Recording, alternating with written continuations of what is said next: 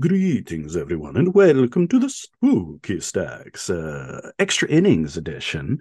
We're recording this on November 1st, but we missed the first week of Halloween, and we love Halloween here at the Stacks. So this is Jay. We're back for another round of Spooky. And in the beginning, in the opening, we're going to put my credit as a question mark. Then we won't tell you that I'm really Shanna until the end. That is Although I so just did, but cool. that wouldn't work. Uh, that is so cool in Frankenstein how at the beginning, the opening text credits, uh, the monster just has a question mark instead of Boris Karloff's name. And then they give him top billing at the end. And then his Hmm. next movie, it's like for playing really nice. Like, okay, the mummy, you don't have to wear makeup the whole movie. You get top billing right from the start. You're our guy now. Aw. I turned down Frankenstein. Yeah. I mean, Bella is really good in some of the sequels, but you can tell that he's not a leading man anymore. Like he turned that down and he just doesn't get to be that guy anymore. He just Oh, never is again. It's too bad because Bella's yeah, great. he is Uh, good. I would maybe argue he's the better actor than Karloff. Karloff's just a nicer guy. Hmm. But our first film this week is Psycho from 1960, directed by Alfred Hitchcock. Obviously, hugely influential film, kind of the OG slasher film. I only knew, even though it's so influential, I only definitively knew about maybe three or four things going into this movie, and a few of them ended up being wrong. Mm. Like I thought that Patrick Bateman was somehow based on Norman Bates. He's not. Oh. No, although I would say that the name probably is derived from it. Probably. I also thought that the famous shower kill happened to just like a Drew Barrymore type in the very Right. beginning, not somebody who Yeah. we got to know. Yeah. I mean, that is the big masterful thing about this movie is that we spend half the movie following the first character. And then just it's a huge bait and switch. It's like, oh wait, now our main character is dead. I mean, Yeah. spoilers, but I mean, this is a movie from 63 years ago. That's very famous. Oh God, yeah, it's that long. Loosely, of course, very loosely based on Ed Gein, mainly just the mama's boy elements, and that he goes after. He's an opportunistic criminal. He goes after a woman when there's just no one around, and he has the freedom. And when, she's been making a whole lot of effort to make sure that nobody is able to follow her, but has also been advertising that she's making effort to make sure nobody could follow her. It's Not she's intentionally. not good at Well, running. I would say that that is one of the main themes of this movie is that none of the criminals are good at pretending they're not criminals. Everybody who has done something wrong, you can see that they've done it wrong. If you're watching their behavior and the way they talk and the way they act, it's like, yeah, this person is dangerous. But the glibness, the banality of Norman is so true to the serial killer type that he kind of skates by because he's so nonchalant. Kind of. I think it was a really good performance because I could tell that something was off about him. Oh yeah. But maybe in 1961 you might not make that connection. Well, I mean, in terms of the nervous energy and that he is off and that he is a weirdo, you totally get that from every moment of being around the dude. But Hmm. the you don't really suspect him of having committed a bunch of murders or having stolen this 40 grand because he doesn't have uh the way he's acting is weird. Like you're suspicious of him as a person. He just seems like a sketchy dude, but you don't really think like, oh, this guy definitely committed a murder yesterday that he's currently working on covering up. There's no panickiness the way that Janet Leigh's character has. Yeah, he's well, the way he cleans up the murder is kind of like, oh well, guess this is what my morning chores are today. I guess mom did a thing. Well, he's done it a bunch of times before. Yeah, he's This he's isn't the got a first system. time. Yeah, it's just like the trooper. It's just like the Trooper. And I mean, literally, I think the Trooper is directly riffing on Psycho because, every time he comes, like, oh no, the Trooper's done it again. It's we're supposed to suspect him that he is the Trooper because we've seen Psycho. This is like a decade later. Everybody's seen Psycho, so it's like, well, I mean, we know Yeah. he's the Trooper. Oh yeah, yeah. Like when he discovers it, it's like, oh no, mom. Yeah, it's It's exactly the exactly the same. same. Yeah. Uh, the score by Bernard Herrmann, the very first thing that you get, it starts out instantly with just this frantic Bernard Herrmann score, which is so influential. Like the Friday the 13th music is a copy of Psycho and a copy of Jaws mashed up. I love And the Manfredini score for those first three Friday movies, but it is just those two scores just crammed together. except for Disco Friday the You're 13th. right. Yes. When Oh when my that God, comes along, that upends it. Disco Disco Psycho? Psycho. Yeah.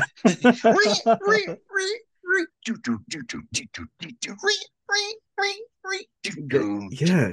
Get some kind of cool fucking just disco beat under that, and that would be fun. I bet it's been done. It's very possible that it's been done. Also, really cool Saul Bass opening titles. Saul Bass is like the guy for title sequences in the 50s and 60s. This one looks really cool. It's very busy. The title's just moving through the crack in Psycho. Mm-hmm. So we begin in Phoenix, Arizona on Friday, December 11th, 2:43 p.m. It's the only time we get this amount of documentary details. Like, oh, this is very real. Look out. The whole rest of the time in the movie, it's like, how much time has she been gone? What time? What day is it now? When? Yeah, we never refer to the time or date ever again. It's just it at the beginning it puts us in mind of a true crime procedural. It's like we're watching The Naked City, which is a very big crime show of the period. You'd be like, oh, this is real. This is a true story. And again, this is another one that is loosely based on a true story, much like The Exorcist was. It was both of them were based on famous novels that were huge hits that were, quote unquote, based on a true story, but Right. not so much. So our main character for the first half of the movie, Marion Crane, played by Janet Leigh.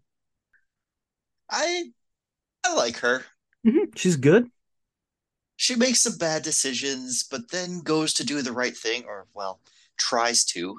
Yeah, she's about to. That's kind of She's the about to. idea. Yeah. In theory, uh, she she's an interesting character, and she does feel like more of a movie star character than Vera Miles, who sort of becomes the main lady after that, her sister. Yeah, she doesn't have as much presence, I find. And I Um, think intentionally, you have the big movie star persona at the start who I like it also kind of runs to the character being someone who has these bigger dreams and doesn't fit in Phoenix, Arizona, working as a bank clerk, especially when you compare her to her frumpy coworker. and her boyfriend who lives in a who yeah, he sleeps on a cot in the hardware store. Yeah, he runs a hardware store and he just sleeps in a cot in the back. As he explains in this first scene, they're in a cheap motel together. Sam Loomis, by the way, I believe Yeah. Carpenter used Loomis as the last name for Dr. Loomis in the Halloween movies because of this. I mean, if he didn't, it's too big of a coincidence. Yeah, I'm fairly certain. It He makes must sense. have. It's the obvious place to do a tribute. Although, of course, Halloween isn't so much Psycho. Friday the 13th, again, is very Psycho. It's doing Psycho mashed up with Halloween, just like it's doing the Jaws theme mashed up with the Psycho theme. Yeah, actually, Friday the 13th is very psycho. It's the same reveal. Just backwards. Yeah, they just twisted the reveal. It turns out it's the mom at the end instead of the dead son. And then, of Mother course, wasn't a with the very good sequels. swimmer. Yeah, mother wasn't a very good swimmer. Had to, yeah, I don't know. The whole, It doesn't quite work, but no. So we talk about all of their relationship struggles. They're like getting together on lunch break to get it on in a cheap motel room. Very realistic relationship issues. Like mostly yeah, financial. It just, they are in love. There's no drama about it. It's just he's got all these debts. He has a previous wife who he owes all this alimony to, and there's something about a bunch of debt owed by his father. yeah. It's not really clear, I don't think, but what matters is that this guy's dirt poor, basically. He's got Not nothing. well. I mean, dirt. Dirt poor for, yeah, Yeah, 1960, because he owns a hardware store. yeah. I mean, He is the guy who runs he's the place, yeah, but he does also live in the back of it. So, it's sort of he's business poor. yeah. So the thing is, Marion Crane is done with all of the secrecy of the relationship. She just wants to be public. It's like, I'm tired of these secret meetings. I don't care about the money. The money is much more of an issue for him than it is for her. Yeah. He doesn't. He's worried that because he's so poor, he can't take care of her properly, or it'll look bad for her. Yeah, It's one of those masculine things. I don't it really. is. Yeah, it's completely, well, it's a bit of that, and it's also, I mean, it's the same mentality that leads to the Family Annihilator, right? Oh, That yeah. it's like, well, I mean, being poor would be the absolute worst thing, worse than death. So, I mean, if there's no way we could get married with me not having enough money to buy us a house and 2.5 kids and do the whole nuclear family thing. hmm I feel like this is sort of the start of that as the standard of living, and that sort of builds all of these cultural psychoses. So Marion, I mean, her point is like he's going over all this stuff about how he can't marry because of being broke, and she's like, look, they also pay who meet in hotel rooms. This is it's payment from my soul doing this. Mm-hmm. And yeah, I do feel like he would become a family annihilator down the line, just given the details of how much he's concerned about the finances of all of it more than anything else. Yeah, yeah. It seems. I I almost wonder that if he's like kind of secretly maybe worried that he might have to like get a divorce later and start paying alimony to her too, since Yeah. the first alimony fucked him up so bad. Yeah. We don't really get a whole lot of idea of Sam's character as a person. Uh, he's kind of an just a blank. He's there to be the guy, but he doesn't do much of anything in the movie. There's the part where he tries to be an investigator, on his own. All right, Norman, I'm going to keep you distracted while my wife looks around your hotel. He Weird just that I'm doing all the talking. he just Get lacks distracted better. subterfuge. Yeah, Yeah. he's not good at it. So yeah, Another they one who's not good at what they're doing. what nobody's good at what they're doing. And like even Arbogast screws it all up. I like Arbogast a lot though. Yeah, yeah, but he It's fucks charmed him. He fucks it up. up. So we've established sort of the key tension in their relationship, and it's sort of what guides what she's about to do. And so she goes back to work from her lunch break, and we meet her ditzy coworker, who's Did clearly anybody? newlywed. Yeah. Well, nobody called for you, but my husband called for me five See, times. no, it's not in a demonstrative sort of bragging sort of way. It's she's so like she just has no brain in her head about anything other than her husband. So it's just like, oh yeah, were there any calls? And like, oh, Teddy called for me. Uh and then my mother called to see if Teddy called. And Right. it's like, were there any calls for me? And it's like, oh yeah, yeah, yeah. your sister is going to be away to Tucson on business for the weekend. Like, okay, great. I really needed to know about your husband calling you and your mom calling you. That's good. So this rich cowboy comes in, Mr. Cassidy, and he got a fucking fat stack on him. Oh, I got all this money on me. I'm just gonna throw it around and show it to everybody. I'm gonna buy your heart there, little missy. He's it's weird. Like he's obviously hitting on her major. He's got this 40K for his daughter's wedding, which is supposed to take place the next day.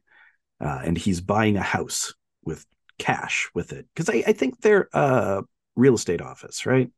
I think that's what it I is. guess. Yeah. I would have to assume. The boss is really not cool with him having this big wad of cash. It's like, please just, a check would be fine. We could go put this in the bank right now because I don't want to have this hanging around the office. In fact, yeah, actually, yeah. Why don't Marion, you go take this cash and put it in the bank right now? Right. And he's doing this whole show of obsequious wealth. Just he's crowing about how incredibly easy it makes his life, how he can just buy happiness here and there. Or no, buy off I'm, unhappiness. yeah. Oh, I'm not buying happiness. I'm just buying off unhappiness. And he's gross. He's clearly Mm. gross. He is like leaning over and slavering on her. Oh, It's like very right, clear. his face Yeah. is right into hers. Yeah. And he's got this 40 grand of cash and he's just so gross. And so they finally he goes into the back office to get drunk with the other guy, with the boss. And everybody knows about the hidden bottle of whiskey that he's got. Yeah, I mean, I guess that was just what you did back then. Yeah, Just close the deal and then get wasted.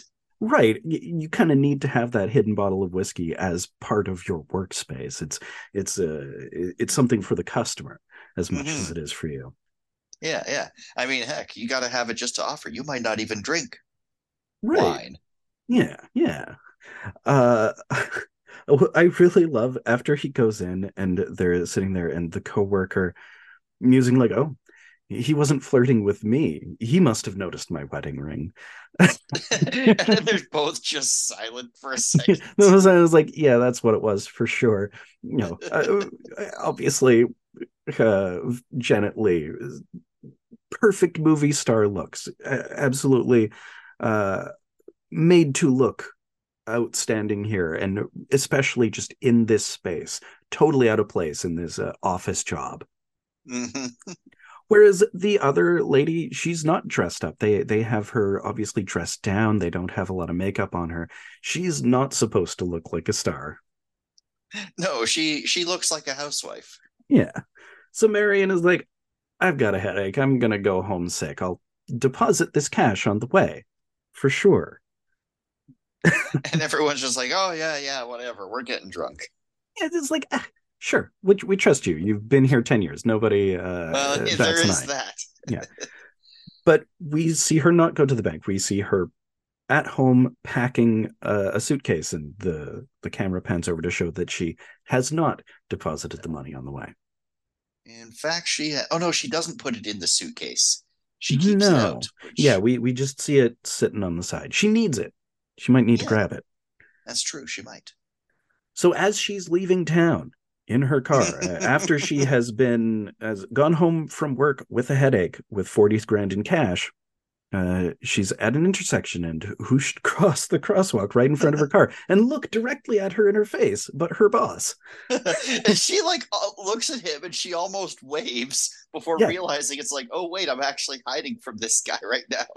And she loses her composure. Like the look on her Yep. face, him seeing her is like, ooh, like, no, don't make that face. Now he's going to be more suspicious.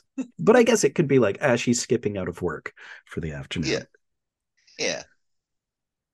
So Maybe. she starts driving. She just drives through the night. Long drive. She's driving all the way from Phoenix to California. It's pretty far. Yeah, it's a long drive. And she ends up sleeping in the car. So this is where she encounters the extremely suspicious policeman.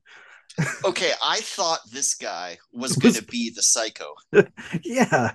He because I they've done this in movies where the cop ends up being the psycho.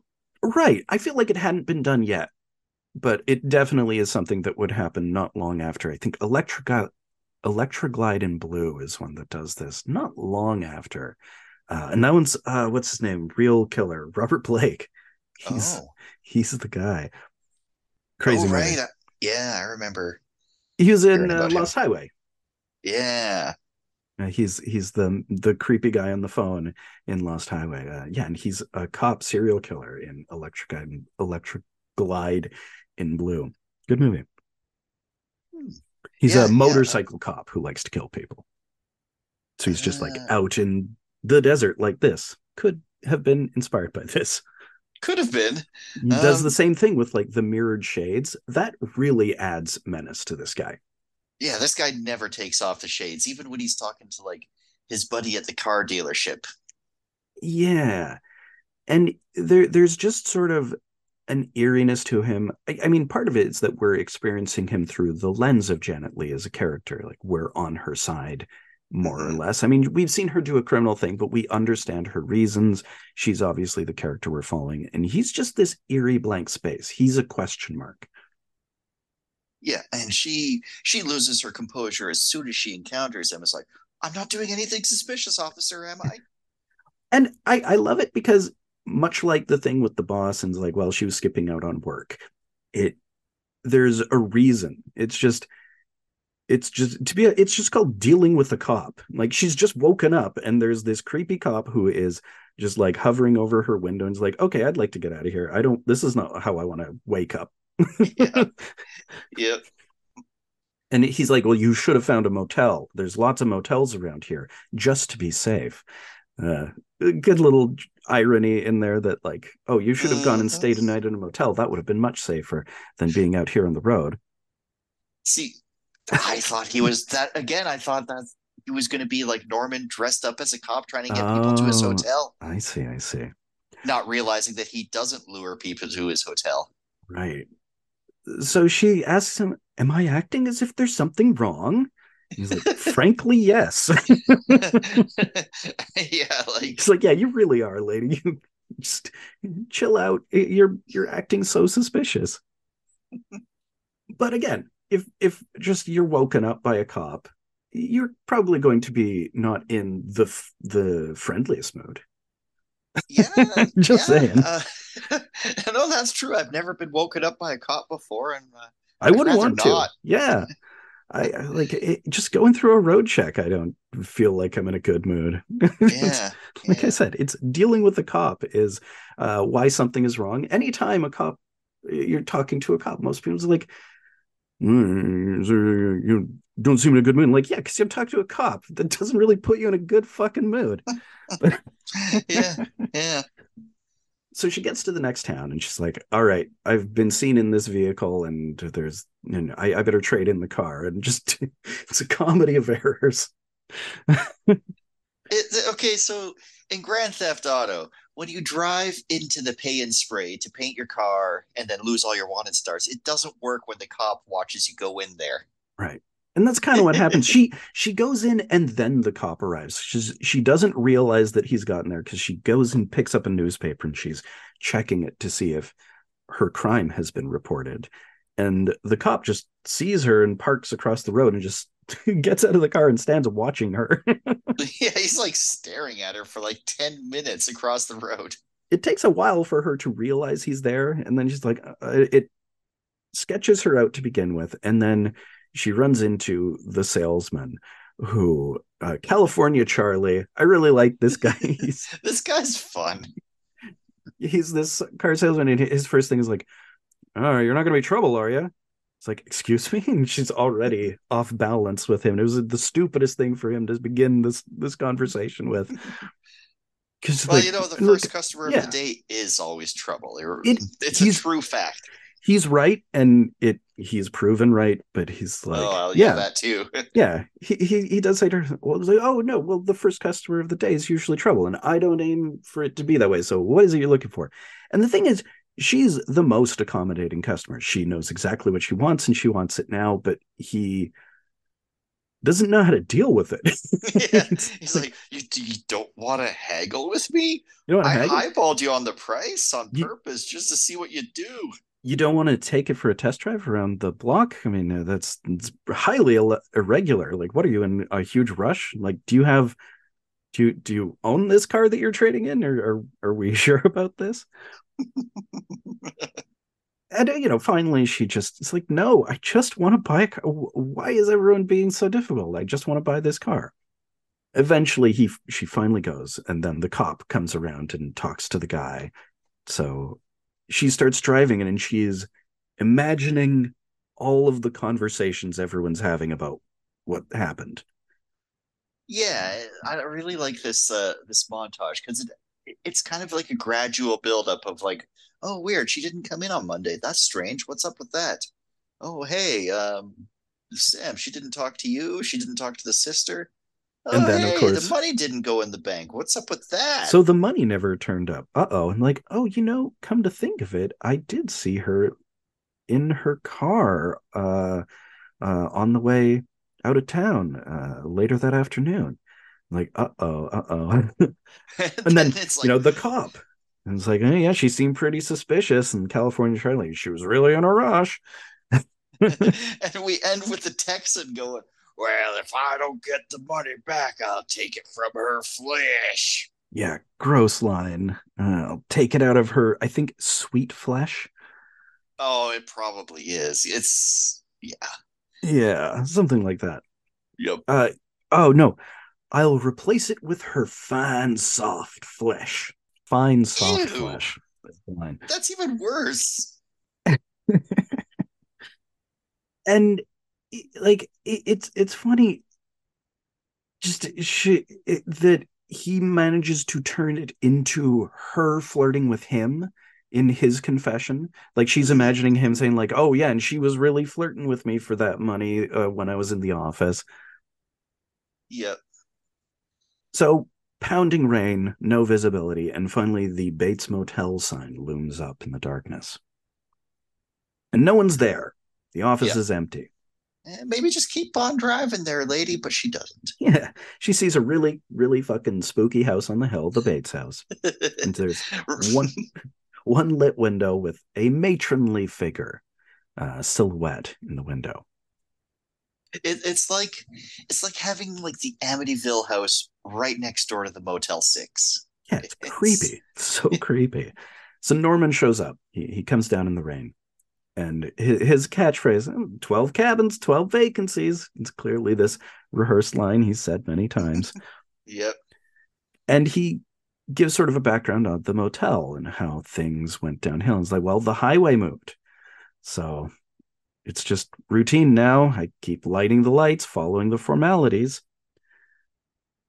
And he's given off like this really weird energy, but still kind of weird in a maybe he just hasn't seen people Yeah, that much. he's this guy who lives pretty by himself on this out of the way thing. The highway moves, so there's very few customers. And he's just kind of a kooky dude. But Yeah. there's the first moment that seems troublesome, and the first moment that really gives you pause is when she's saying where she's from, and he's hesitating between which key to choose. And when she says Los Angeles, he decides firmly on cabin one. Oh yeah, that's interesting. I was wondering about the hesitation there. Because, like, if she were someone from some small town on her way through, I don't know if Oh, he would do this, but she's city girl from Los Angeles, the big city. Uh, right. And cabin one is the one that he's got the peephole. that's where the peephole is. That's where, he could perhaps deal What's out some sort of justice of a sort that he thinks.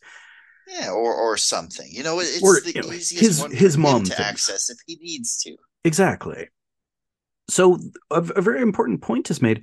She's only 15 miles out from Fairvale, which is where Sam lives. Like she could easily just get there that night. Yeah, but man, it was dark and it was raining, and Yeah, I wouldn't want to drive in that. no, I feel that. Yeah. And she slept in the car the night before. She probably did not get a lot of sleep. She's probably dozing off by this point because it's full dark. So, one of the other things is when he is showing her the room, he's unable to say the word bathroom. Oh, yeah. This is the well, Yeah, he just gestures it, and over here, of course, is, and he's too awkward to even say the word bathroom. But he invites her to dinner, mhm. which doesn't go over well with Mother. She can Marion can hear them arguing like from her like in their house from her hotel room. Man, what a horrible fucking motel. That sucks. Like, even if there wasn't a killer, that you could just hear the motel owner arguing with his mother from your room, that would stink. Yeah, like, you can't have her up here. She's a whore just because she's a woman. Yeah, how dare you bring a strange woman into our home? Uh, I would just leave. I can drive 15 miles in the rain. Um, at that point, yeah, At I'd be this like, you point, know what? yeah. Check, Yeah. please. Woo. But he comes back with the sandwiches and says to Marianne, I wish you could apologize for other people, which, is Hmm. interesting given Hmm. how things turn out. Yeah. And there's this moment where she's like, all right, well, come on in and we'll have sandwiches. And he cannot go into her room. Like, it's not possible. I'm like, nope, he won't. And he like clearly can't get himself to cross the threshold. So he's like, oh, why Hmm. don't we eat in the office? The office is really nice. Oh, but now it's actually too officious. Yeah, let's go to the parlor. I've got this parlor behind the office, and uh we get to see his taxidermy. All his stuffed birds. Only birds. Only birds, He yes. does not like stuffing mammals. And one of the first things he says to her as she's eating is, like, "You eat like a bird." And then she's like, oh, I guess you would know. And he's like, not really. Yeah, he's like, "Well, I like stuffing birds," and he says because of their passivity. That's creepy. That is very creepy. It's like, oh, well, I mean, birds, they're just kind of there for that. That's what they're there for. Like, oh, okay. So she's like, let's change the subject. Do you go out with friends at all? Oh no. Oh There's that. no. There's a long pause, and he's like, well, a boy's best friend is his mother. Mm. Like, Mm. oh. But then he's able to kind of make her uncomfortable with some questions like, well, what are you running away from? Yeah. And, This is where he has the thing about we're all in our own private traps that mhm. we've built for ourselves. And he sort of goes dark. It's like, I was born in mine. I don't mind it anymore. It's like, you should though. Yeah. Yeah. And Yeah. he's like, yeah, I admit it. I should. And I want to defy mother, but I can't. Well, maybe you could put her someplace and No, that that's not quite just yet because he's oh no. still going through his background. Put her Oh, okay, someplace okay. is what ends this. Right. So Okay. he goes through his background. Father died when he was 5. And there Right. was this thing a few years ago. And like a few years ago can't be right because he's No. talking about this man who mother met who talked her into building the motel. Yeah, but we find out yeah, it can't be a few years ago. This whole story has to somehow be wrong. Yeah, well, some of it, I think we have elements of truth there that there was this other guy Hmm. who that mom remarried and they built the motel and they were going to do this stuff, and then they died. Well, he died anyway, and Yeah, mother's just been lonely.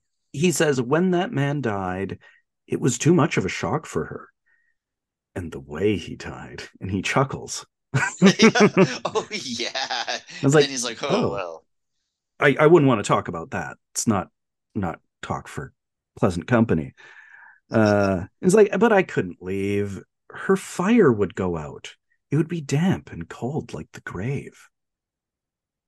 Oh shit. Like, that's fucking eerie. Also, you know, that's why he's there, to light her fire and make it not seem like she's in a grave, even though Yeah, she is dead. yeah, So he's like, I hate what she's become. I hate the illness, but that's him. yeah. Like this whole thing. So when I was watching this, I didn't realize that the twist was that he has a split personality, Right, and right. he's also taken over the person or his mother's. He's created a personality of his mother that eventually takes him over. I Yeah, didn't realize that was a twist. I kind of thought that it was like a Principal Skinner situation. right.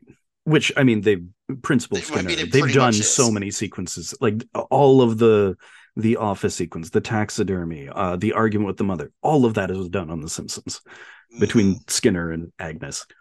Yeah. But yeah, this is where he talks about the illness, he's like, well, you could put her in someplace, and then he gets really offended because Yeah. the someplace. And what I take from it is it's really clear that he's been institutionalized. Oh yeah. Yeah. He talks about he talks about stuff that you would only know if you've been there. It's obvious a personal experience that haunts him, and he's very specific when he's talking about the problems that are inherent in the place. It's like, well, the laughing and tears and cruel eyes studying you. Mm-hmm. Like, okay, you've been there, so that's good. Yeah. Yeah. And then, of course, the Uh, very iconic lines, like, she just goes a little mad sometimes. We all go a little mad sometimes. At this point, it's like, oh, well, you know what? Thank you, Norman. I'm just going to take that 15-mile drive, you know? Completely. But she's too busy wound up in her own story. So she's thinking about the crime she's committed and herself going mad this one time. So she's not really taking in the full scope of Norman's eeriness, the weird No. energy emanating out of him. She's thinking about, like, I should I should deal with it. I'm gonna have to go give this money back and face the consequences before I end up in a trap that I've created for myself. Yeah. Is it here where she says, well, I better go back home to Phoenix where I'm from? Yeah, she says sometimes one time can be enough.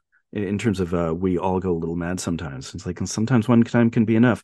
Uh, I'm gonna head back to Phoenix first thing tomorrow morning. She's scared straight, basically. Yeah. But she doesn't realize that she just gave away that she lied about where she's from and Right. stuff. Yeah, exactly. And that's one thing. And as like, I don't even know if necessarily that matters to Norman, but it does kind of. She keeps putting holes in her own story. Yeah, she like she introduces herself as Marion Crane, but she signed herself in the guest book as Marion Saunders or something. Samuels, Yeah, that's Marie it. Samuels, because it's Marie. Sam. Oh, right, Sam. Yeah, that's right. Yeah. So uh, she goes to get changed and have a shower, and we see him remove a picture where there's a peephole so he can watch her undress. Yeah, and of course, this shot of him looking through the peephole has been copied so many times. I've seen Yeah. it every fucking where. Every time anyone looks through a peephole, it's this shot. Yeah, it's been done a billion times. You never saw, I mean, you must not have because you don't know the twist, the 98 remake of Psycho. No, no, I haven't. Weird thing because it's a shot for shot remake. I've heard about that, and I kind of wonder what the point of that is. Well, yeah, the point was just to see what it would be like. And like, would it be as Oh, good? And it isn't. It's oh, terrible. oh really? I mean, a big part of the problem is there are little changes to audio or things that make it edgier. So in in the sequence where he's peeping through the peephole, they have sound effects of him masturbating. But It's just that's too not. much. No, And I don't that's buy it not. for Norman. Yeah. No, that's not what this. No, he's. First of all, I don't think Norman knows that that's an option for him, and I don't think Mother would allow it. I well, yeah, in terms of knowing it, I'm sure he knows it. I do think that yeah, Mother would not allow it, and that is simply like he's not allowed to go into a woman's room. He can't say the word bathroom. I don't think Yeah. he's going to be masturbating, peeping on women. No, it doesn't seem like what this guy, it doesn't seem like part of his killing thing. No. So she writes up some calculations about the stolen money to subtract the money that she spent on the car and all the stupid shit and the thing, just to like figure out how much she owes now. It's like, this was a stupid decision. And she tears it up, flushes it. Yeah. So she gets in the shower. And here it is. The most famous sequence. Uh, One of the most famous sequences in all of cinema, really. Maybe the most famous kill. Yeah. Mother shows up, and she just gets stabbed and stabbed and stabbed. When Although we you never last, see a stab, it's just the sound effects and the music and the cutting. yeah, I didn't realize that we don't actually witness a stabbing. And there's no actual gore. No, there's just a little bit of blood. You see the blood go down the drain. When she falls, the curtain comes with her because she grabs it and comes off all of the rings. But the look on her face when she's dead and like Oh, it's the eerie. eyes still twitching, that's I think that's worse than gore. I Oh, think it's that's more very upsetting. intense. Yeah, I mean, and at this point in time in 1960, this was huge. Like this was a very, very graphic moment. Like people genuinely believed that they had seen stabbing happening. It's one of those early Mandela effects that everyone's like, no, I mean, the way it was cut, I absolutely saw that stuff. People were horrified. Yeah, and we have like the iconic, of course, music on top of it too. The re re re re. Yeah, the very famous theme. And what a major fake out. We're 49 minutes into an hour and 49-minute movie, and our main character has been killed. Yeah, and at this point, I'm like, okay, if she doesn't die at the beginning, I thought she was going to die at the end. Then what's the rest of this movie going to be about? It's crazy. I don't think any other movie has done this. Certainly not up to this point where you have a character that you're following all the way through and then halfway through they are killed and we just have to deal with new characters. I don't feel like this has ever even been done again. I'm sure it has, but I can't think of anything off the top of my head. I mean, I feel like Scream is the closest thing, and it does it in the first 15 minutes. It's just like, oh, we Yeah, faked you out with Drew Barrymore as the big star, and we're doing the psycho thing. Like they were consciously doing the psycho yeah. thing. I just feel like I've never seen it happen again. It, I got to it's think about it because I'm it's a just I mean, what a landmark thing to do. That's a fucking baller. That rules. yeah, no, I mean, in like 61, I'm sure it was unheard of. 60. Or Yeah. 60, yeah, yeah. So Norman reacts. It's like, oh God, the trooper. Oh my God, blood. He I told you discovers the not to body. go. Oh, well, time for cleanup. He very elaborately cleans up the scene. It feels practiced. It seems like something he's maybe done before. And Yeah. he wraps her body in the shower curtain, puts her in the trunk with all of her luggage, including the $40,000 wrapped in the newspaper. He doesn't even notice it. I love that bit, how like the whole time the camera just like lingers on the $40,000 as he's cleaning up in the background. And it's just like, when's he gonna notice it? When's he gonna notice it? And he takes the newspaper that it's wrapped up in. I'm like, he's gonna find it. And then he puts it in the car. It's like, okay, Yeah. maybe he'll find it later. Well, it's totally the same thing as the fake out with Janet Leigh as the main character. You've been following this storyline only to realize that this storyline just ends. Yeah, And yeah, it's not it's what that's not what the storyline is about. And it just sometimes some uh it's like the serial killer as this alternative force, not a force of nature, obviously, but something that is a totally random force of energy that fractures anything that it comes into contact with. Oh, like a serial killer just broke into this movie about a girl stealing money and then learning to do the right thing. Yeah, I mean, she's on this uh And guilt plot, this whole Catholic thing, and then we get to this point, and then she just gets killed, and it is a story about this guy who kills people.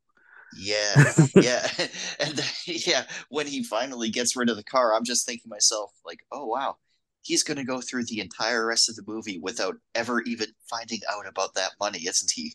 Exactly. Yeah. And There's that one yes, moment he where someone is. mentions it and he's like, what the hell are you talking about? 40,000, what? $40,000. I've never seen $40,000 in my life. And then Uh, they think he's lying, but he's yeah. not.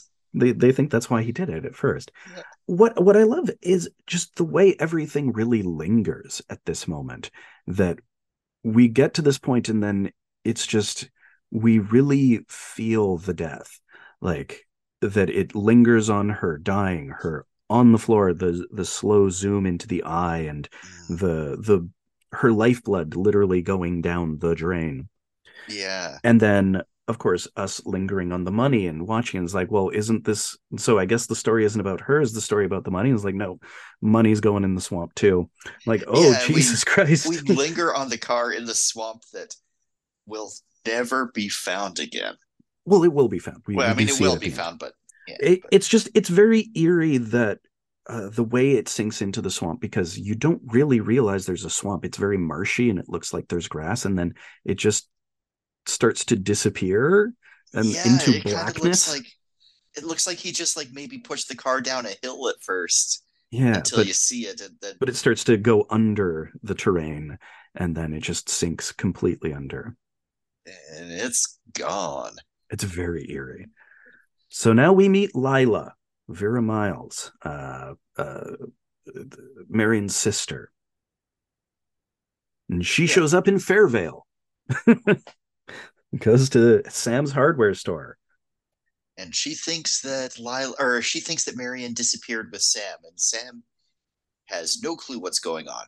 Yeah, Sam is currently, as she arrives, writing a letter to Marion. It's like, where have you been? What's going on? I don't understand what's happening. Literally, nobody has heard from you this whole weekend. Yeah, like, what's up? I'm really worried. And we see Arbogast. I love Arbogast. They're the PI who's watching at the door. Yeah, he's. I like him. He's got kind of a Kinderman energy, a little bit. Yeah, I kind of feel like Kinderman is semi patterned after him. There's Martin Balsam, who is just one of these fucking great dudes. Uh, it's fun to see him be uh, just kind of he's got just such a strange energy to him. He's very positive in this one in a weird sort of way. He's likable.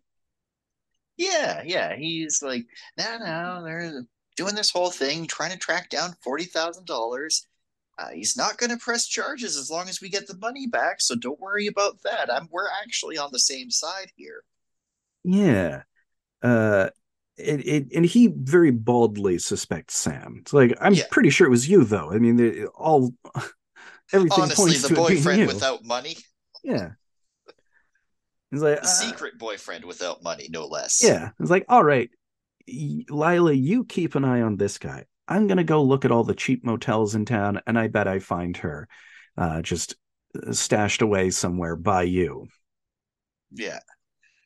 So yeah, he we get a short montage of him checking hotels and getting nowhere. Yeah, and after like a week of searching, he finally gets to Norman. Oh And Jesus, is that how long it is? yeah, I think it's like a full week because he Fuck. mentions that it's been a week later and that he's stopped lighting the sign. Oh right, yeah, okay. So he hasn't been lighting the sign since the killing, which is why Arbogast missed it the first time. He's like, yeah, I barely saw it. And he's like, yeah, I mean, nobody ever comes here. I've kind of just stopped lighting it. You know, it's just not even worth the routine anymore. Oh well, that's a great way to keep this hotel hidden from the public eye, isn't it? But Oh it's well. interesting. He has this real casual attitude. When he's talking to Arbogast, there's really no threat Mm, because he's not a threat to Arbogast, and he just doesn't really need to think about it. Yeah, and So he's just compartmentalized it. It's like, this is fine. I'm not. He is not troubled the way Marion was troubled by her crime. There's a yeah, glibness to him. yeah, yeah. So he's And like, no one stops here in 2 weeks. Yeah. And then they're talking, and then a minute later, like, oh yeah, there were these people last week who I was talking to. That they almost missed the sign because it was off. He's like, so there were people here, and like, oh, well, yeah. yeah, Can I check the register? And like, I guess so. So Arbogast checks the register, where he finds the name Marie Samuels, as I said. So Marie being yeah. obviously Marion Crane, and Samuels Sam's name. It's like, He yeah, that's figures this her. out pretty quick. Well, and he's got a sample of her handwriting. It's like, yeah, Oh this yeah. is her. This is obviously her. And Norman has to backpedal. He's like, oh, yeah. She left very early the next morning. I don't know anything else. Yeah, which, could have just said that from the get-go. But Could yeah, have, but could have. he makes the lie first, and it's Mhm. the same thing that Marion has the problem with, that she keeps or that she kept leading with a fabrication when she's like, I fell asleep, I was falling asleep on the road, so I pulled over. Yeah. Any of these things, he's just like, oh, I'm just just don't, if you it's the overreaction, it's the emotional reaction that gives them away. So he's like, I bet you won't let me check all the cabins. They probably need a warrant for it. He's like, no, I mean, come with me. I'm changing all the sheets right now. Fine, come on along. All right, I'll just start with cabin 1, 2. And Just not going to do cabin 1. yeah, Arbogast looks up and he sees the silhouette of Mother in the window. He's like, did she see anything? Could I maybe talk to your mother? He's like, No, no, no, no. she's very sick and all that. And no, no. Because Norman keeps talking about Mother, because once Mother's come up, he has to talk about Mother. And Of course. he sort of suggests that maybe Marion might have talked him into something and seduced him to hide her for, like, to hide her away. And he's like, I'm not a fool. And he pauses, like, well, she might have fooled me, but she didn't fool my mother. Oh, so she did talk to your mom. Yeah. It's like, oh, it's like, so can I talk to her? I mean, she might know something. It would be really helpful. All right. And he goes to the payphone to call Lila about the news. I'm like, hey, yeah, I found the place where she stayed. But I gotta go back there. She wouldn't let me talk to the mom, but I'm gonna talk to the mom. I'll get in there. Yeah, this something ain't right here. Arbogast Someone's. has his ways. Mhm. And he's like pretty sure now that Sam's innocent. It's like, well, I mean, I found her here, and it doesn't seem to have anything to do with Sam. It seems to be held by this guy. So, look, I'll be there in 1 hour. I just need to go finish up this last interview. Yeah, just need to talk to a harmless old woman, and then everything will be fine. So he drives up, and as he's arriving and as he's walking towards the house, we do see Norman just skulking in the dark, and then he ducks behind something as Arbogast is walking up. Very subtle. Like, I don't know Mm. if you're supposed to I notice actually, him. I'm not sure if I did. You can see him just duck into a door and hide. Oh. So Arbogast checks the office, and he's calling. He's like, hey, anybody here? No answer. So he goes up to the house. I love the bit where he's like, I think it must be like he's in front of a projection screen or Mm, something. when he Uh, falls. yeah. Yeah. Because he gets up to the top of the stairs and he's calling out, Mrs. Bates, Mrs. Bates. And Mother Uh, comes running. She gets comes, him. yeah, like running out of the room with a knife. It's a super kill. It's a good overhead shot It is a because, good like, one. he's at the top of the staircase and he's just Oh right at yeah, the top of the landing, and yeah. The he's just camera's gotten like there. right on the ceiling. Yeah, and it's like pointed down, so we're looking at we're sort of level with the staircase as the diagonal of the staircase, and Mother comes from the right side of the screen, just yeah, the trooper run straight at him and gets him. Yeah.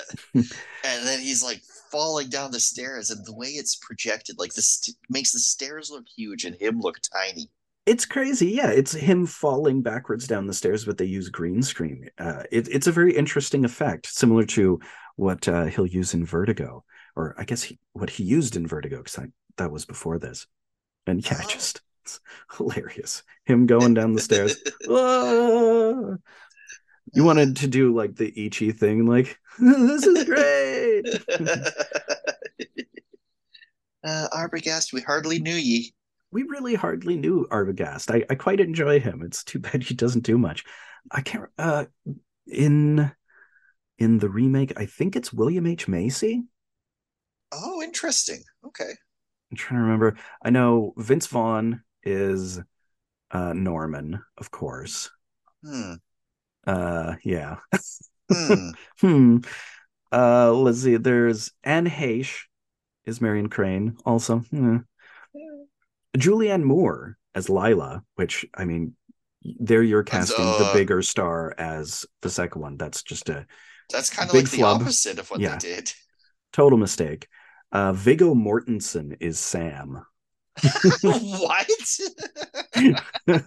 Ridiculous.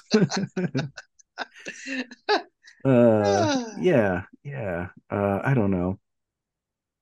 Uh, Tell me just a weird they choice. at least got Burt Reynolds to play the rich Texan. No, it's this No, guy probably not. Chad Everett, Hmm. uh, who he's like a soap opera guy. Okay.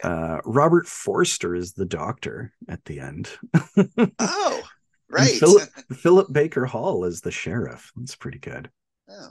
Yeah, weird. I don't know. I haven't seen it in years, but I remember hating it.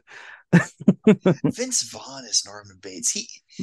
I was saying in the chat, he kind of gives me like, he kind of reminds me more of like Jake Gyllenhaal crossed with John Mulaney. Yeah, I think Vince Vaughn is a poor choice. Vince Vaughn is too outwardly scuzzy.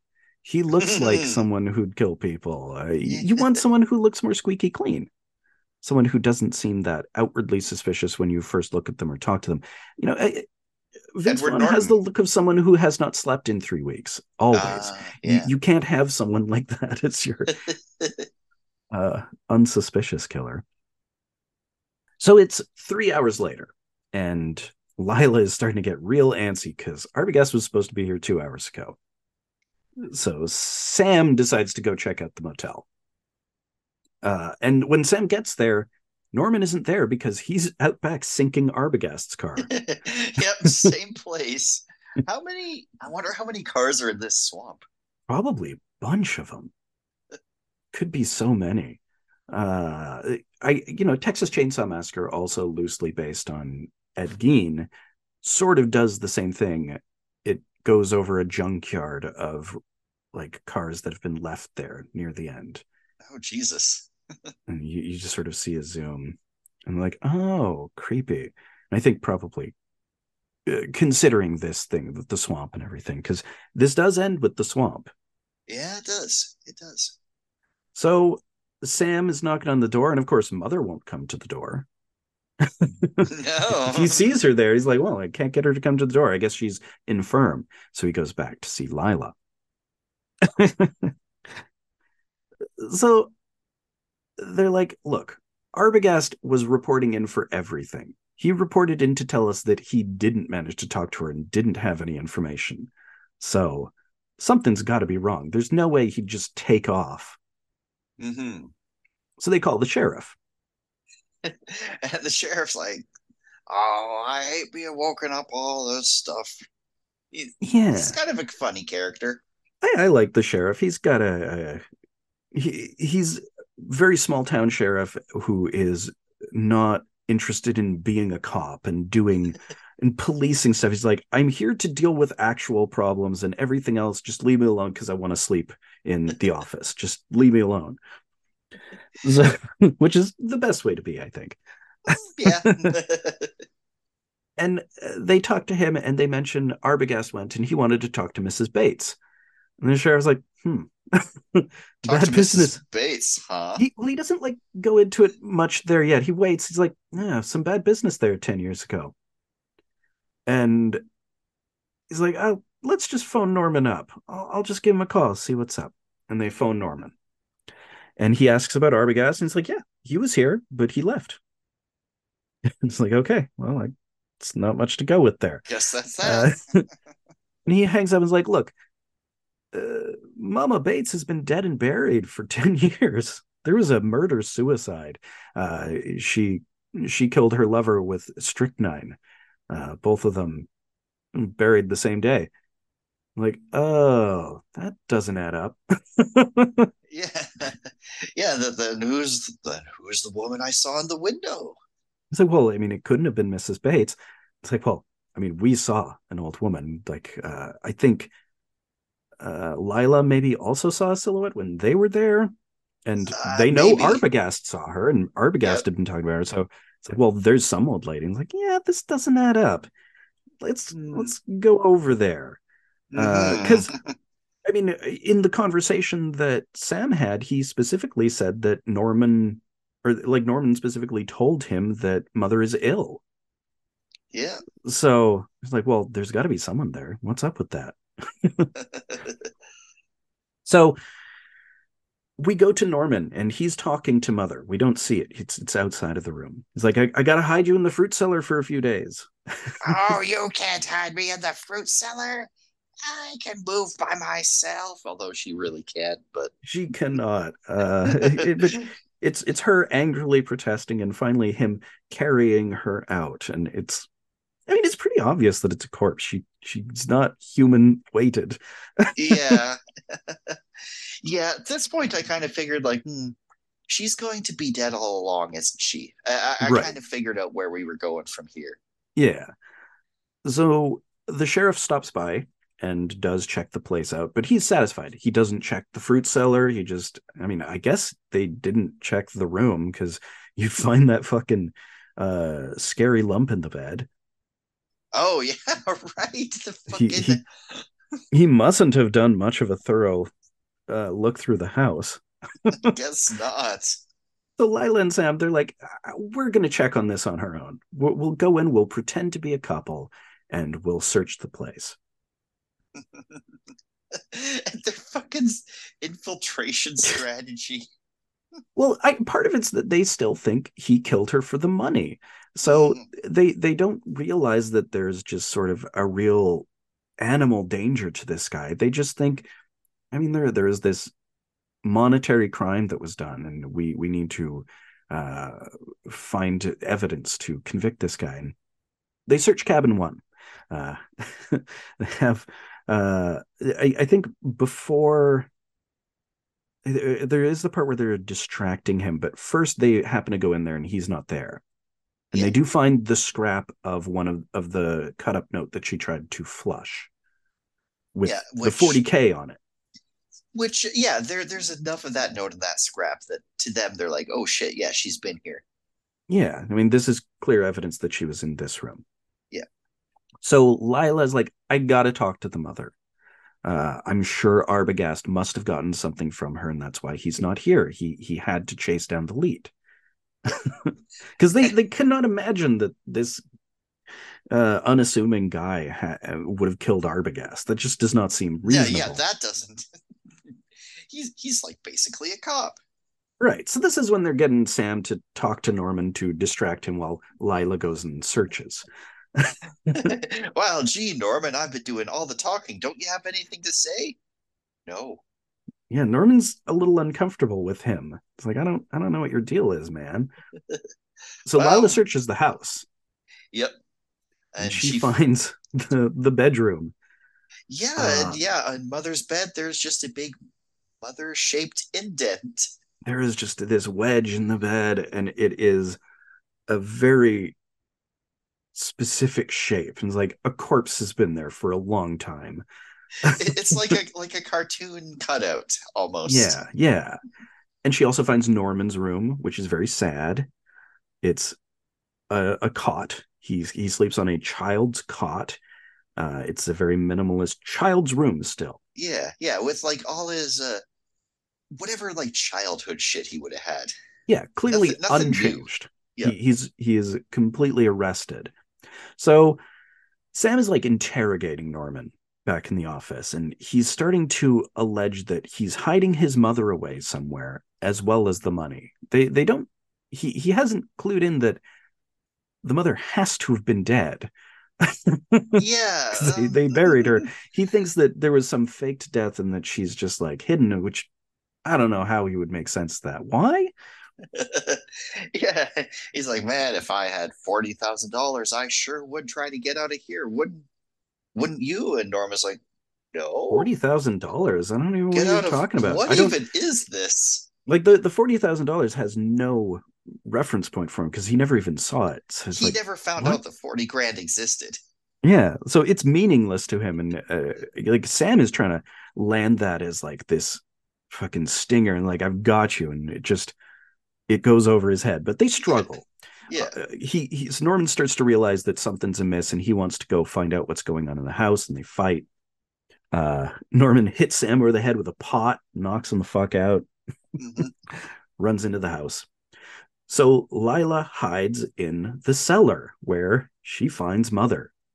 Oh yeah, it's like I'm impressed at the corpse effect here. Yeah, it's a creepy mummified corpse. She's very long dead.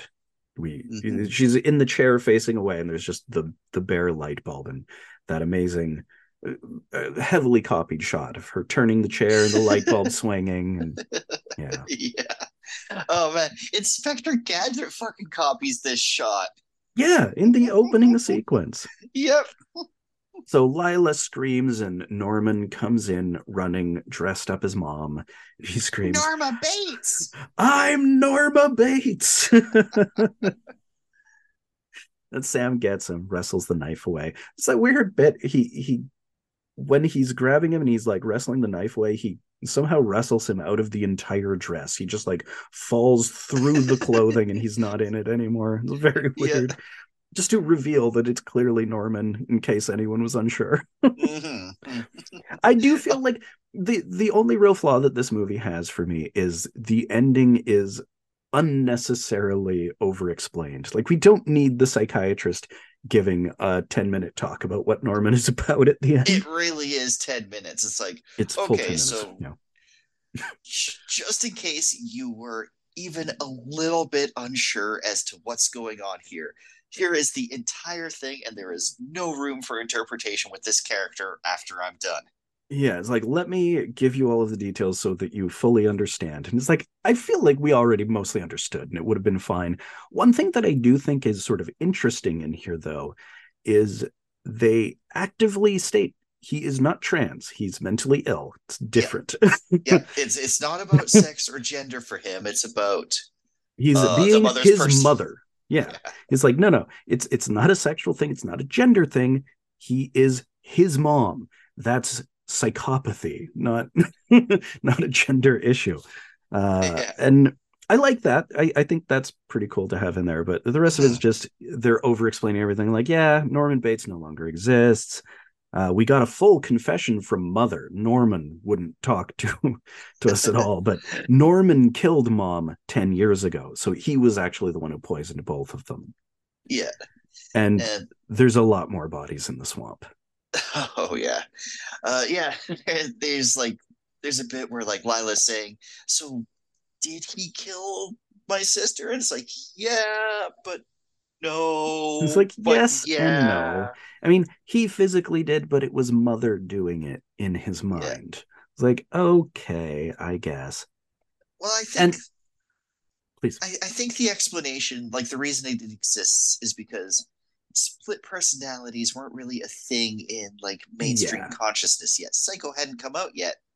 yeah, and just the concept of the split personality is kind of a fiction to begin with. Yeah, it's a it's not little really how it works, but you know, it's complicated, and the science at the time wasn't necessarily. I mean, it's barely there now, so Yeah, it's it's true. tricky. It's pretty Yeah. tricky. But yeah, I like it's handled pretty well. They're trying to rely on actual psychology. They're not uh it's not totally made up bullshit, at least. And they don't try to like shoehorn in a supernatural or an Right. unexplained element either. It's like, no, this is what happened. Yeah, it's all very realistic. I feel there's a real documentary realism to a lot of this, despite how stylized the filmmaking is. Mm-hmm. But we get that great final moment, which is worthwhile. Like, I do feel that the whole psychiatrist thing is way too long and unnecessary, but I do like Norman just sitting in the room being mother and, oh, there's a fly. I'm not even gonna swat it. Then they'll see I wouldn't hurt a fly. I They'll wouldn't even harm a see. fly. They'll see. They'll I see. really love that one. There's just a few frames just at the end where we're zoomed in on his grinning face, and there's a few frames of the mummy, the corpse, Yeah. The like superimposed superimposed. over his face Looks just so before creepy. we fade into the car being dug up from the swamp. Yeah, which is the final image of the car coming out, and obviously the first of many. Yeah. And Oh, yeah. seeing the plates and stuff, and knowing the history of the plates and everything. Yeah, fucking really haunting ending. Both of those images. Mm-hmm. Yeah. Like, damn, that was a good movie. So fucking good. I do feel that in terms of haunting imagery, this one is the most full of that kind of stuff. There's just so much that you see, and there's an ominous nature to it. The house, obviously, the sign, uh, Norman's face with the corpse, and the swamp, the way it goes in, the way it comes out. There's just so much shit like that that's amazing. The That taxidermy. Yeah, I really liked like the shot of the shower head from like inside the shower stream, Oh yeah, which usually classic. yeah, like I don't know why it's creepy, but maybe because of the association that's been ingrained in my brain. Well, yeah, I mean, this shot is what created that shot. Like, this scene is the first time that shot was used, and that's Yeah. the most famous kill scene in history. Yeah, a really great movie. Another fucking hit from Hitchcock. We've really had a string of them. We've done a we lot of great Hitch this year. we really have. We he it's been all hitch, no misses. So, do you have any last thoughts before we move on to part two this week? Oh, we'll see if I have last thoughts. We'll see. We'll Uh, see. They'll see. they'll see. I don't know. I don't know. It doesn't, no, this isn't working. Oh, you're doing the. I'm Is it doing the like the Norman thing, but it Frankenstein didn't. thing? Oh, the No, it Norman did thing. not work. Oh, yeah. No, I didn't even pick it up. Nope, nope. It was completely poorly executed. All right. Well, we'll head on to part two, and we're back for part two, where we're talking about two fucking all-time horror classics. Two of the original, the first two of the Universal Monsters pictures, the 1931 Dracula, the English language version, and the 1931 Frankenstein. Now, when I was looking at the different listings of movies, I saw there's. Did I see correctly that there's two different movies called Dracula in 1931? There is a Spanish language version that was Oh, made simultaneously. Different director, but shot on the same sets. Just they used the sets at night. oh, cool. So it's the same stuff, but then a different crew came and did their own version of this, kind of. Different crew, different cast, same script, same sets. But yeah, Oh, one in English, one in Spanish. The Spanish one is included. It's very interesting. It's worth a watch. okay, cool. You lose something without Lugosi. I do feel Well, like Lugosi is really key to this film, but yeah, he created the iconic Dracula voice. yeah, I think maybe the the Mina in that one is better. Mm, something about Mina in this. Yeah, she's a little She's okay. She's kind of weird. flat. Not she's not bad. It's just kind of flat. I mean, people didn't know how to do horror yet.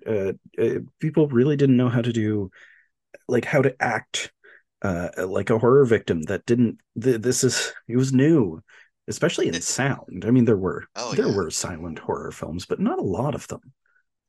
Like this is the Yeah. first blockbuster horror picture in the sound era. Before that, I guess there's really just Lon Chaney's uh, Hunchback of Notre Dame, Okay.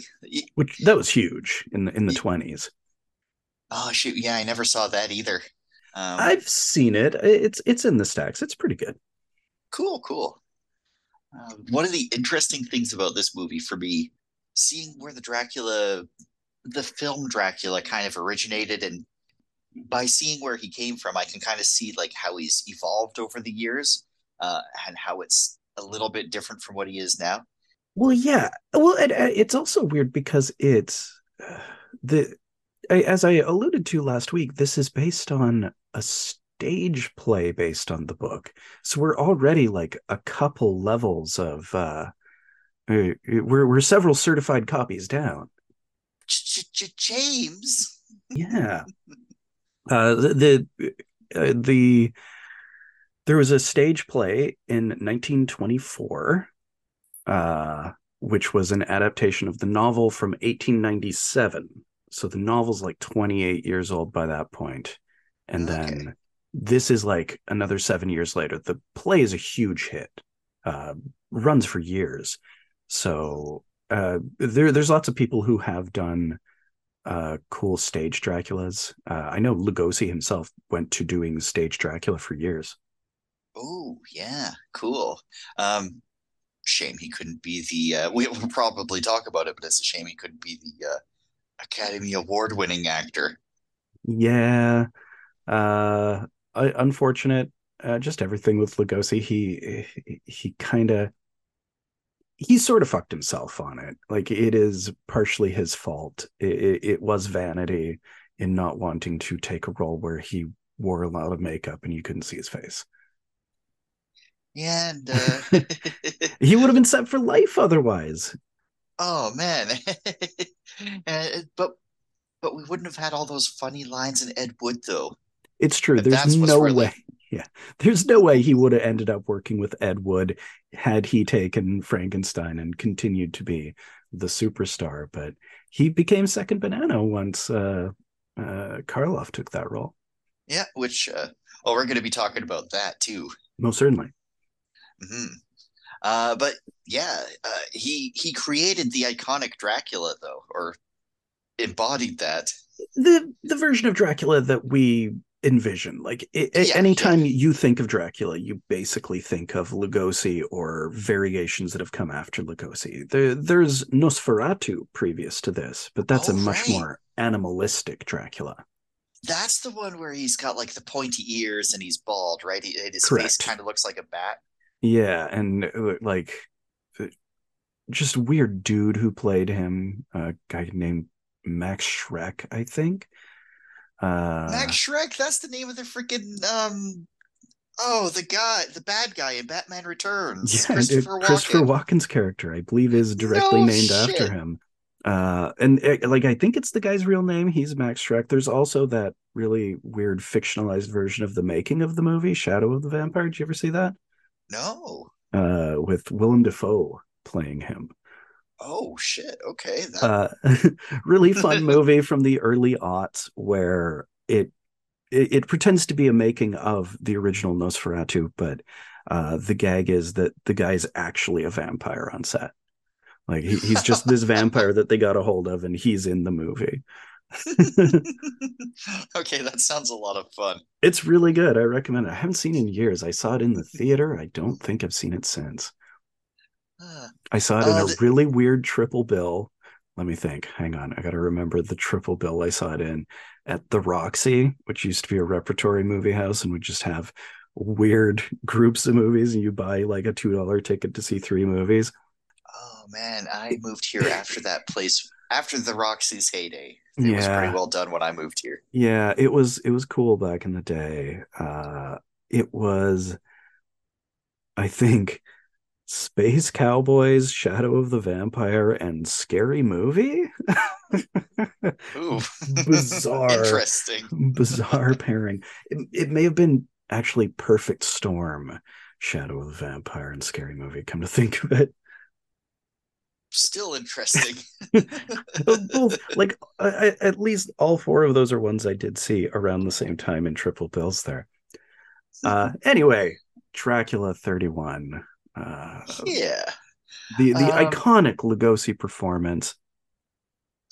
more, yeah, a lot more than that is iconic too. We've got like Oh, iconic everything. sets, uh, The castle, the the ruined castle. castle. Yeah. There's also weird stuff that is like it's so cool to see it because it's the dawn of horror and you're like, wow, that's so weird. I don't know what they were doing there. They know that didn't catch on. Like all the Um, weird animals.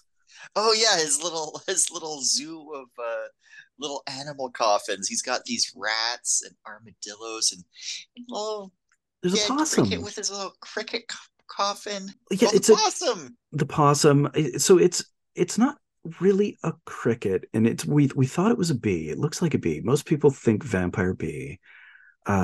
It's a Jerusalem cricket, which is not actually a cricket. It's just some kind of bug. Apparently, its bite is really fucking painful. So, perfect for a vampire. Yeah, not bad. Yeah, it's cool. And also, like Uh, later when Renfield shows up and he's talking to Lugosi the first time, talking to Drac, there are armadillos running around in the cobwebs. I love that shit because they people thought, wow, armadillos. Most people haven't seen those. They look kind of creepy. They put them in all sorts of honestly, movies around this time. man, I don't see armadillos and things. No, because like I mean, people just realize that people know what armadillos are now because people have encyclopedias and the internet. But in the wild era of the 30s is like, oh, that's an alien creature. We can just put that in a movie. People will have no idea what it is. Oh my God, I bet platypi blew their Oh, minds. absolutely. Platypi still blow my mind. How does that even? They're weird. They're weird. They're a real life Pokemon. Oh, they totally are. Yeah, We open on a dark and stormy night in necessarily. Transylvania.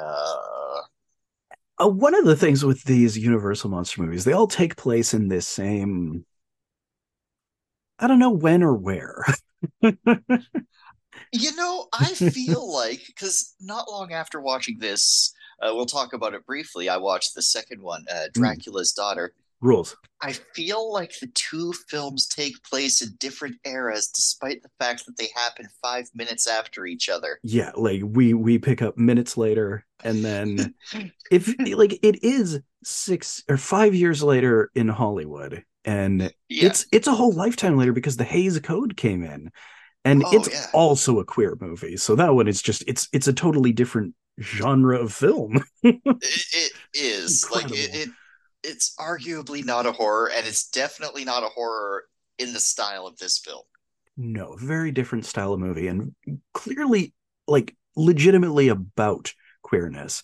Like, it's using the metaphor of vampirism, but it's pretty obvious that it is at its bones about that, and it's just like, well, we've got a code, so if we want to do this story, we can put it in the Universal horror franchise. Just make them a vampire. We'll call it good. Yeah, that works. But yeah, this one we have that. Is it? Do we see the coffins in the start? Is it that where we get the vampire bee? It's when Renfield gets to the castle. Okay, so we Oh do no, start it's with Renfield. No, yeah, I we thought. start with Renfield. Okay, Yeah, oh man, Renfield in this is just perfect. big fan of Dwight Fry's Renfield. He's such a dope in the beginning. I mean, it's weird. This is a compression of the story because you may remember in the Bram Stoker's Dracula. Have you seen that? You've seen that, right? Uh, no, actually, I No. haven't. Keanu I've mostly Reeves. seen like cartoon Draculas, so That's I don't fair. even really know the story outside of learning Okay. watching this movie. Yeah, because this one isn't a lot like the book, but neither is the 91 uh Bram Stoker's Dracula, despite putting his name in the title. It's not all that Bram Stokery. But Keanu Reeves, his character is Jonathan Harker in that. And most of this first stuff with Renfield is actually Jonathan Harker stuff in the book and most versions. Oh, in Like, this movie, John Harker doesn't do anything. yeah, Jonathan Harker, he has nothing to do because they gave most of his stuff to Renfield, partially because there is a different thing with Renfield where he has gone ahead of Harker and been the first point of contact. Then he sends Harker, having already come back and gone a little bit crazy. But it's Harker Oh, who actually goes there and meets Dracula and has the thing with the brides and comes back. And the thing is, Harker is like coming back from it after Dracula gets there. He's like coming back because he knows Dracula's coming and he wants to save people.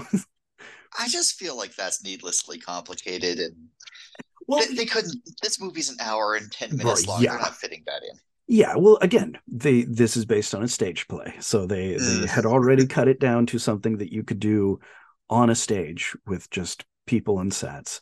And the novel it's an epistolary. It's just a bunch of letters back and forth. It's Oh, right. incredibly long. Yeah, I guess. Yeah, yeah. I never read the book, so I didn't It's even know that until you mentioned it the last week. it's decent. I, I would not say that anyone is exactly blaspheming by riffing on the story and making their own version of it. It's an interesting novel. It's more important for what it introduced. It's Mm. not great writing. There's a reason you don't really hear about any other Bram Stoker books. He did write other books. Oh. Ah, well, yeah, okay.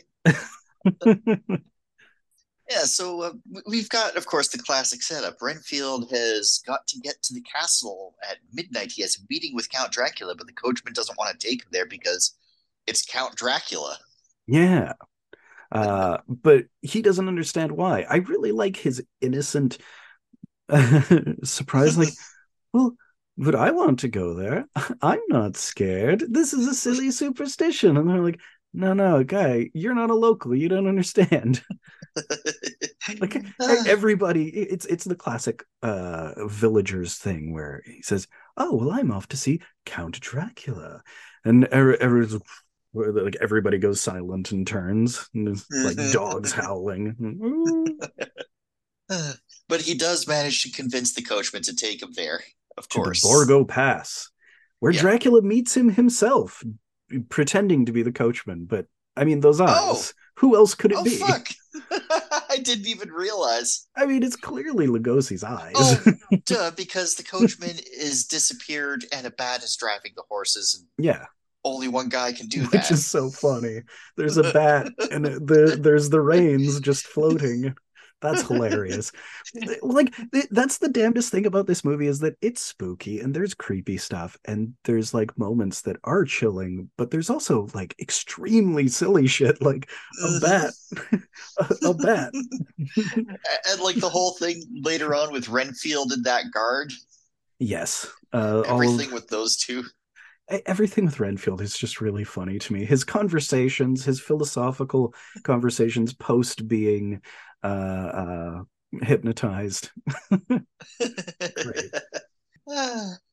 Yeah, he gets to the castle, and who, of course, should meet him but Count Dracula himself, played by the legendary Bela Lugosi. Bela Lugosi, and it's an amazing performance. Like he's so captivating right from the moment he appears at the top of these fucking cool ruined stairs, the gigantic, huge uh, cobweb that covers the entire span of the staircase. And the awesome effect where he just like they cut it so seamlessly that it really looks like he walks through it. Yeah, he just passes through it, and then of Yeah. course Renfield has to fight through it. And as I mentioned to you when you were watching it, it's so funny to me that they have this beautiful, immaculate effect, followed by the silliest rubber spider just pulled in on a On a string up the string. wall, like whoop whoop whoop, and Renfield goes, "Whoa!" Hey, You know what? I bet on a movie theater screen in 1931, that shit looked amazing. It probably didn't look too bad then. Yeah, the Well, I wouldn't say clarity. amazing. Yeah, I would not say amazing, but the clarity was not what we have. Yeah, they weren't looking at we are watching this on 1080p Blu-ray restoration version, so yeah, they didn't. you gotta I allow. don't think they didn't even have. I was gonna say, what kind of resolution did they have? They didn't have resolution. There weren't pixels. Yeah, no, I mean That it's wasn't even a thing. the early projection screens. The early projectors definitely were not as sophisticated as what we have now. No, I mean it's been almost 100 years, so Yeah, uh, he shows him to his room, and I love. I always reference this because it's kind of my favorite line. He's always just like, "Oh, I do not drink wine. wine." I don't drink wine. Yeah, it's a really nice pause. And not too much of one, but just enough of one. Oh yeah, no, I over exaggerated the shit out of it. It's like the perfect amount of pause where it's like, did he do that because he's being a creepo, or did he do that because of his accent? And like that is one of the amazing elements of this. Of course, the famous anecdote about this that Lugosi learned the whole role phonetically because he didn't speak English yet. That is so incredibly hard to do. I tried to just to see if I could. I tried to like learn one Japanese sentence, like an anime character's Mm. catchphrase, without really understanding what the words actually meant. I could never make it. I couldn't do it right. It's Yeah, hard. it's tough and it's very impressive. Like it adds an otherworldliness to the performance, but it's also it's crazy how much he nails the timing and uh the the sort of the tone of moments like that. The that one Yeah. especially, but just the whole speech when he appears at the top of the stairs and he's or when he's talking about when he hears the wolves howling, like the children of the night. It's great. I bid you welcome. Yeah. Like if you hadn't told me that, I would not have guessed. Yeah, I no, it's never would have crazy. figured out that he didn't know what his lines were. And of course, later he would just like do this on stage for years. So he just had this. He was a machine as Dracula. Eventually, it's crazy they didn't ever get him to play Dracula again Yeah, in what's up with that? because there's a bunch of sequels and they do actually start having just Count Dracula again in some of the sequels and even in like crossovers, which is wild. There's these become crossovers like it's a shared universe, the Universal Monsters pictures. I want, this is obviously impossible now, but I want a Dracula versus Frankenstein remake starring Boris Karloff and Bela Lugosi. I mean, that would be cool. There are ones where it is Dracula and Frankenstein, but they don't really ever fight, which is I think that was kind of the allure of Dracula versus Frankenstein. Like, let's actually have them fight.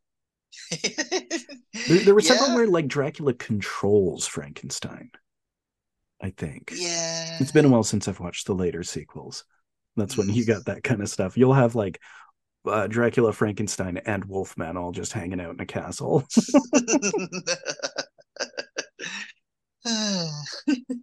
And the only constant is Lon Chaney Jr. is the Wolfman.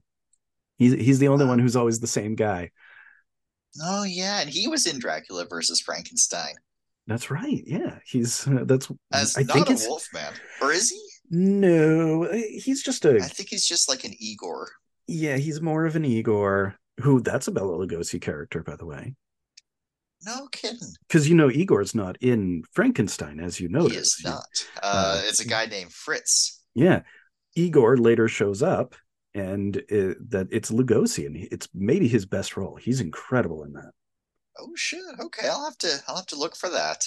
That's Son of Frankenstein, Oh, the third one. oh, cool.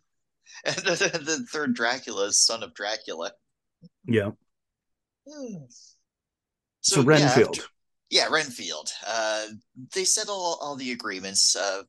the count is going to take possession of this abbey in England, and that's what Renfield's there for. He's like a real estate guy. Yeah, Carfax Abbey. Yeah, which will be sort of kind of the setting for the rest of the film after this part. Yeah, it's Uh, it's where he lives after this. yeah, And like it does anchor this in England, whereas some of these others, it's not really clear where any of them are supposed to take place. They're just Europe, and they take place in the past. yeah, or the present. I mean, Yeah. tell me, tell me confidently that Dracula's daughter did not take place in Well, 1936. yeah, that one definitely feels like it is set in the present day. Most of the others are a little more dreamy and like, I don't know when this is supposed to be. That one definitely felt modern. Yeah. Uh, Speaking of Dracula's daughters, we've got three. Well, those are I his don't know three what they are. wives. Those are Dracula's wives. Oh, okay. It's much more clear in the Bram Stoker's version. They get to have whole scenes. I think they have like a foursome with Keanu Reeves in that movie, Oh, if I well, they recall correctly. just, well, They they couldn't just do kind of, that in 1931. no, no. They just, them and Dracula, they all just turn Renfield. And one thing I like about this film versus like a lot of other Dracula stuff is Lugosi does like the silent film version of a Dracula attack, like with the exaggerated arms out Mhm. and like he hesitates and It's uh, very imagistic. You're working on like more of an expressionist mode. It's in it's so close to the silent era that everybody is still kind of doing that style of acting, and you have imagery that is more inspired by the silent era. You haven't quite gotten to the point that you can rely on the sound to drive the narrative, and also like you don't have color mm-hmm, yet, so you have to really yeah, know how to make things pop out in black and white. yeah, which he does, and it's kind of cool because in this movie he's the only one who does it. Yeah. So it further adds to his whole otherworldly thing. Mhm. And yeah, Renfield gets got, and the next scene we see, he's like in a boat And he talking to Dracula's. this is where he's really Renfield. He's like, "Oh, master, thank you. Remember your promise. You're going to give me lives, not big ones, mind you, just little ones, like flies and mice and spiders." That one scene where they have him just going he at the bottom of a set of stairs, very fucking spooky. Oh yeah, and But that's here because he's the only one who survived the oh storm. right, when they finally wash up and they open the door to the boat. Yeah, it's so eerie. Just you sent me a clip of it because I've never seen Dracula Dead and Loving It. I had never seen that movie. But you sent me a clip and they're clearly doing this Renfield in Oh that yes, movie. Yeah. like I had that's the only other kind of classical version of Dracula that I had seen, even though it's obviously a parody. Mhm. And so I didn't realize that that Renfield wasn't a joke, and Renfield was really like that. Yeah, that is it is just a direct copy of this performance, which is so wild. And Leslie Nielsen does a decent Lugosi Dracula. Yeah, I mean, I think Leslie Nielsen's a fucking pro. You know, Oh, for sure. you can never He's really go far wrong. no, he's great. So Renfield goes to the He sanatorium. goes to the sanatorium. He is committed. Uh, but Dracula is out and walking around the streets of London with his like Dracula cape and his Dracula medal and his top hat, but he just looks like a guy. Yeah, because he It's sort so of fits in cool. because it's just the past. Yeah. Uh, Also, the place he lives, the Carfax Abbey, like is right next to the sanatorium, which is very Right. convenient. Yeah, very convenient. So, first thing he does actually is he makes contact with the owner of the sanatorium there, Dr. Mr. Seward. Dr. Seward. That's it. And Seward. Dr. Seward. Yeah. No, I know. And his daughter is Mina. His daughter's Uh, Mina. which is I I don't think it's his daughter in the other versions. I know in the Bram Stoker's Dracula in 91, he's like another guy who's interested in Mina, or so maybe he's dating Lucy, but he's like a younger dude. He's definitely not her dad. Oh, okay. You know? Uh, but anyway, it's the Mina is of course the main interest of Dracula. But first, there's Lucy. Lucy wants that D. Yeah, Dracula. yeah. uh, Lucy is always usually portrayed as the hornier one. She's well, she's the one who goes who's interested and who like makes first contact. mhm. I love that her and Mina are like having this talk, and it's like, who do you think's hotter, Count Dracula or John? And Mina's like, I kind of like John, you know. It's like he's my fiance. Also, he's not a scary corpse. I Well, mean, all of this stuff is completely invented for presumably the play, rather than yeah. because in the book he's gross. Like Mm. nobody finds him handsome or anything. He's kind of a monster. He's a rat man. Yeah, here it's believable that somebody would be horny for this Yeah, rich, kind of young, kind of hot guy. yeah. Lugosi is not a bad looking dude, and Yeah, he does have sort of those matinee idol eyes.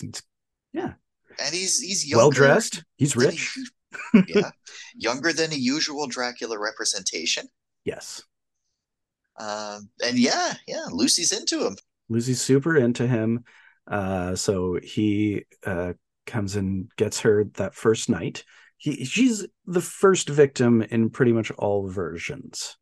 Uh, I think like once you kind of get there, and then she, depending on the version, will have her own storyline where she's a vampire and she's like getting kids and stuff. they touch on that in this, that Lucy is like the woman in white who gets They kids, but mention it. Yeah. yeah, but they never do anything with it.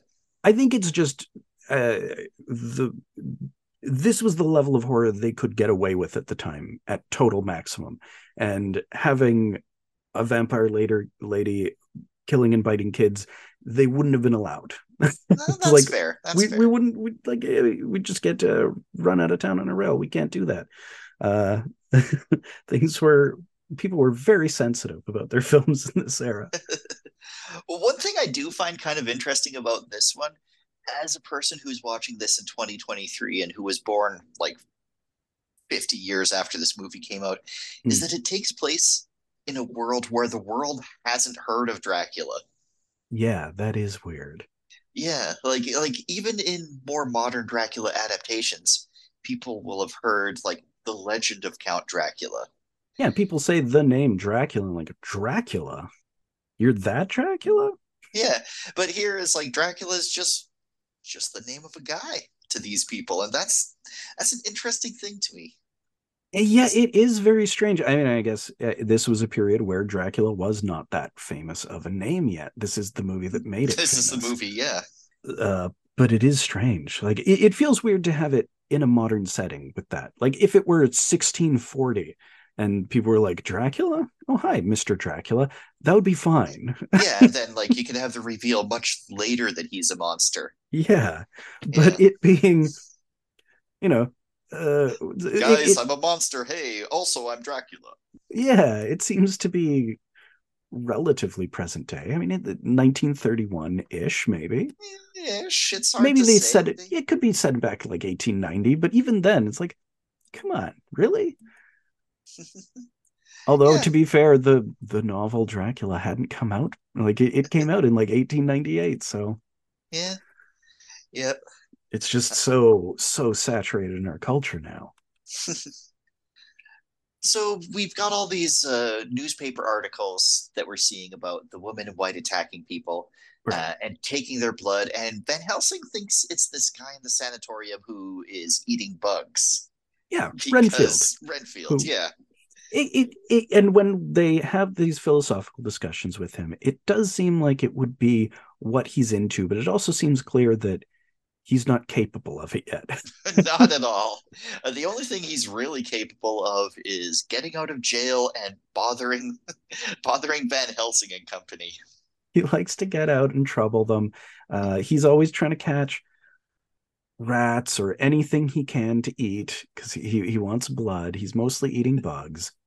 And he's Uh, got this one guard whose whole job is just to make sure he stays in jail. It's like, oh, you're a loony. Can't have you getting out of jail now. yeah, classic stereotype Irish police. But yeah, we meet Van Helsing here, who's analyzing the case. He is not the super badass Hugh Jackman vampire hunter that I'm used to. He's an old professor dude. I love Edward Van Sloan as Professor Van Helsing. He's got so much pep, He's so vim. good at I this. want to use all like words that you would use to describe a peppy old person in like 1954. Uh, Pep, vim, vigor. Uh, there's such a joie de vivre about him. uh, there is, and yeah, he's old, but like yeah, he's full of vitality. He doesn't seem like he's anywhere close to being on his way out. And he seems to have like it's not just that he's interested in this stuff, he's fascinated by it. He thinks it's so much fun. He's really interested in all of this stuff. uh Anthony Hopkins in the 91 version is their version of Van Helsing, and he does this too. He's really having a good time. He is just chewing up that scenery. Oh man, I love a good Hopkins performance when he's trying. Yeah, I mean, he's hamming it up, but he's really having a good time with it. Nice, nice. So Renfield is interrupting their talk about what vampires are because Helsing has to explain it to the audience who is doesn't necessarily know. Right, And he's like, "Master, send me away, or my annoying screams are gonna bother Mina." And, right. So we know that there is an obsession with Mina. yeah, he Yeah. is obsessed with Mina, and they're all like, "Yeah, whatever. Go back into your cage, Renfield. How do you keep getting out of here?" Hey guys, just noticed you were partying without me. He's this sad sack guy who just like keeps like, oh, seems like everybody else is having a really good time. I wish I could get invited.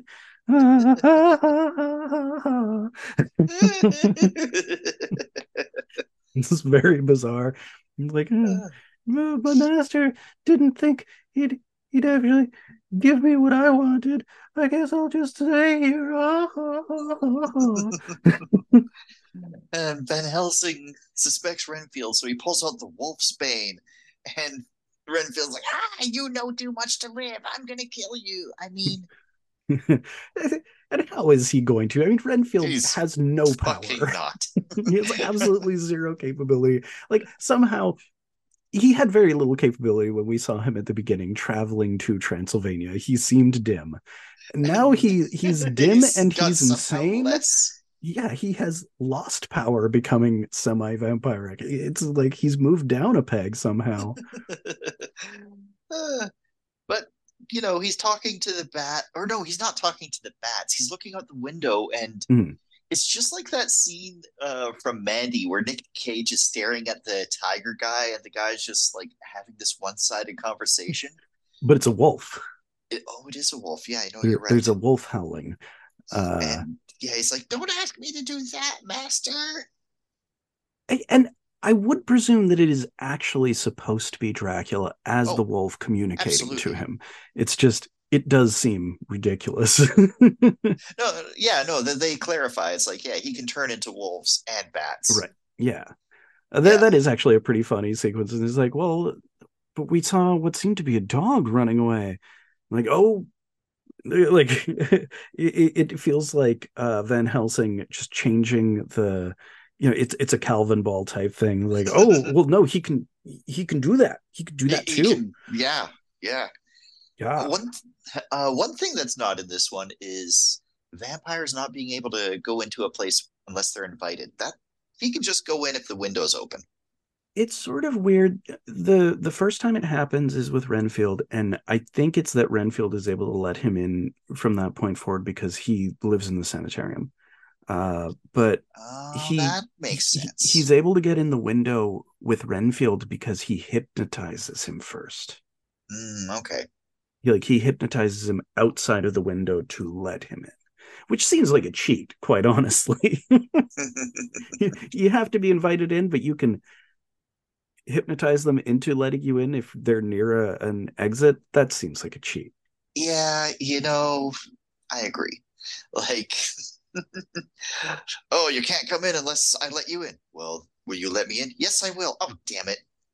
Although, to be fair, it's also his house. Seems like he should just be able to come in that door. Yeah. I don't know. But with Renfield's help, Dracula is able to bite Mina, Yes. and now she is turned. Slowly. She's like Slowly, very she is, gradually turning. yeah. Van Helsing is examining her and finds the bite marks on her neck. And this is one of my favorite line deliveries. Say, see words like, well, what could have caused these bite marks? And we just hear the maid from the distance, like right away, Count Dracula. Oh, yeah. Her announcing him showing up, which is also the scene where we get the mirror thing. Yes, the mirror thing. Because this is where Van Helsing first meets Dracula for the first time. Mm-hmm. And he's having a conversation with, I think, Jonathan. No, he's talking to maybe Mina, and then Van Helsing realizes that there's only one reflection in a mirror. Yeah, yeah, when he's because the cigarette box has a mirror on it and he's Right. just pulling out a cigarette, just kind of casually looking while Dracula's talking to Mina. And And he then he's like like, gestures to Harker and is like, hey, check this out. Look at this. And like, hey, Count Dracula, would you like a cigarette? And like opens up the mirror in his face and goes, ah! yeah, he like smashes it down. He's like, sorry, I don't like mirrors. That was a normal reaction, though. Don't worry about that. Yeah. I, just, I don't like mirrors. Uh, I'll pay you off. Anyway, uh, bye. I'm going to exit. But Dracula, that's the balcony. Hey, there's a dog running across the way, and Dracula's gone. Yeah, weird. Well, it's anyway, it's it's just like the psycho thing of the of criminals telling on themselves like, oh well, I've got to go. Like, you could have gone out a door. There's lots of them. That's how you came in. and then Renfield comes back and he's like, "Hey, everyone, it's me, Renfield. Notice the party." Anyway, Van Helsing is right. Listen to him. I technically didn't betray anyone by saying it that way, right? Yeah, it's weird. I don't know why he's confirming it to them. Why he's decided, it's like, yeah, I'll tell you guys. Because, He wants to save Mina. yeah, because he's obsessed with her. And also, he tells them that, oh, well, Dracula said he was going to give me thousands of rats and then he's so full of life Oh and yeah, like blood. millions and millions of rats. Yeah. It's like, great, that sounds awesome, dude. And they put him back in his cell. So yeah, a lot of the rest of the movie is like them examining Mina, her slowly becoming more under control, Renfield popping in Yeah. until eventually Van Helsing is like, okay, we got to do something about this, and the way to do it is to drive a wooden stake through Dracula's heart. He has to go back to his coffin every sunrise, or else he'll die. So we just got to go to where his coffin is, and boom, we win. Yeah, we just find the coffin, you break it up, and it's just that easy. You can't do anything in daylight. Yeah. Um, We know he lives in Carfax Abbey. It's next door. Let's just go over there. yeah. But meanwhile, John wants to take Mina like far, far away from here, and Mina's like, actually, yeah, that's a great idea right now. Yeah, not a bad idea. Let me just talk to this flying bat first and see what he has to say about it. And they go, And oh, he then, doesn't think it's a great idea. He wants me to stay. yeah, yeah, he actually wants me You know, his bride and all that. Yeah, and finally, like Dracula goes to Renfield, and he's like, "Look, Mina's mine now, okay? Just You leave me have alone. just fucked up Go too back to your much. country. I'm sick of your shit." But master, you promised. Yeah, but you didn't do anything for me. Yeah, he's been pretty useless. Uh, So so Van Helsing is like, "All right, I'm coming for you, man." and everybody's converging on the Abbey. Dracula's got Mina. Renfield's going on his own to try to. I think he's trying to rescue her, kind of. Or I, it's, I it's don't not know. really clear what he. I don't think he knows what he's doing. He's just obsessed with her. Like Yeah, that is pretty consistent. There is some kind of obsession he has with her. yeah. There's a bit where Van Helsing is unable, like Dracula cannot hypnotize him Oh because his yeah, right. power, he's too strong. Yeah, yeah. Actually, that's a cool part. We didn't mention the score by Philip Glass. Oh yeah, yeah. Really great score composed by Philip Glass in the 90s, I think, maybe late 80s. That is included on most modern discs of it, and it's fantastic. Like I Mm-hmm. like the original library music score with like Beethoven and stuff, but really cool original score for it. Adds Yeah, so much. and yeah, I think the music adds a lot, especially to that Battle of Will scene, because otherwise it's just Bella with a hand out and Van Helsing standing there. Yeah, I mean it does have music in the It other version. It's works. just Oh, it's does it? not. Okay. Yeah, I mean there is music. It's just library music. It's not written for it, so it's just some classical music they had. I believe it's Beethoven's seventh in that Oh, okay. part. It's been a while since I've watched. I like the Glass version. I tend to watch that. Hmm. Maybe I'll give the other one a watch just to see. It's interesting to see. Like it's worth comparing. Dracula ends up killing Renfield, and he falls down the stairs. That's the end of him. Yeah, Rip Renfield. It is very funny at the beginning of Dracula's daughter that's the first thing they find. Like we see the police looking at Renfield's body at the bottom of the stairs. It's like, well, somebody killed him. I wonder what's going on here. And then Van Helsing comes out and is like, what's going on? Like, I don't know. It's like, oh, well, I've just murdered the man of the house. It's like, okay, come with us. Yeah. He was a vampire, you see. Yeah. Yeah, that's literally it. The sun has come Yeah. up, so Van Helsing stakes Dracula. Yeah. Mina is saved. Mina and John. Remember John? No, I not barely really. remember John. He didn't do anything in this, not this No, he version. was there, but no, he didn't Yeah. do anything. They all live happily ever after, except for Van Helsing, who is about to face murder charges in Yeah, the next movie. you don't get that at the end of this one, but when it comes back to Dracula's daughter, of course, in the opening minutes he's arrested for murder. It's much like King Kong in the sequel to Kong, Son of Kong, I think. Oh, what Maybe it was happens Mighty there? Joe Young. It's one of the two. The dudes who brought Kong to New York, who ran the whole show and everything, everybody was suing them, so they had to sneak out of town and they get out of town on a boat. I like the way 30s did franchise shit. That's fun. And then um, he was arrested. then he had to go to jail because even though Dracula was a vampire, Van Helsing did still murder the ruler of a European nation. I don't know if he's actually supposed to be Oh a no, he'd figurehead or be, anything, but he yeah. is a rich He's guy he's who a has nobleman. he's a rich Like, guy with a title.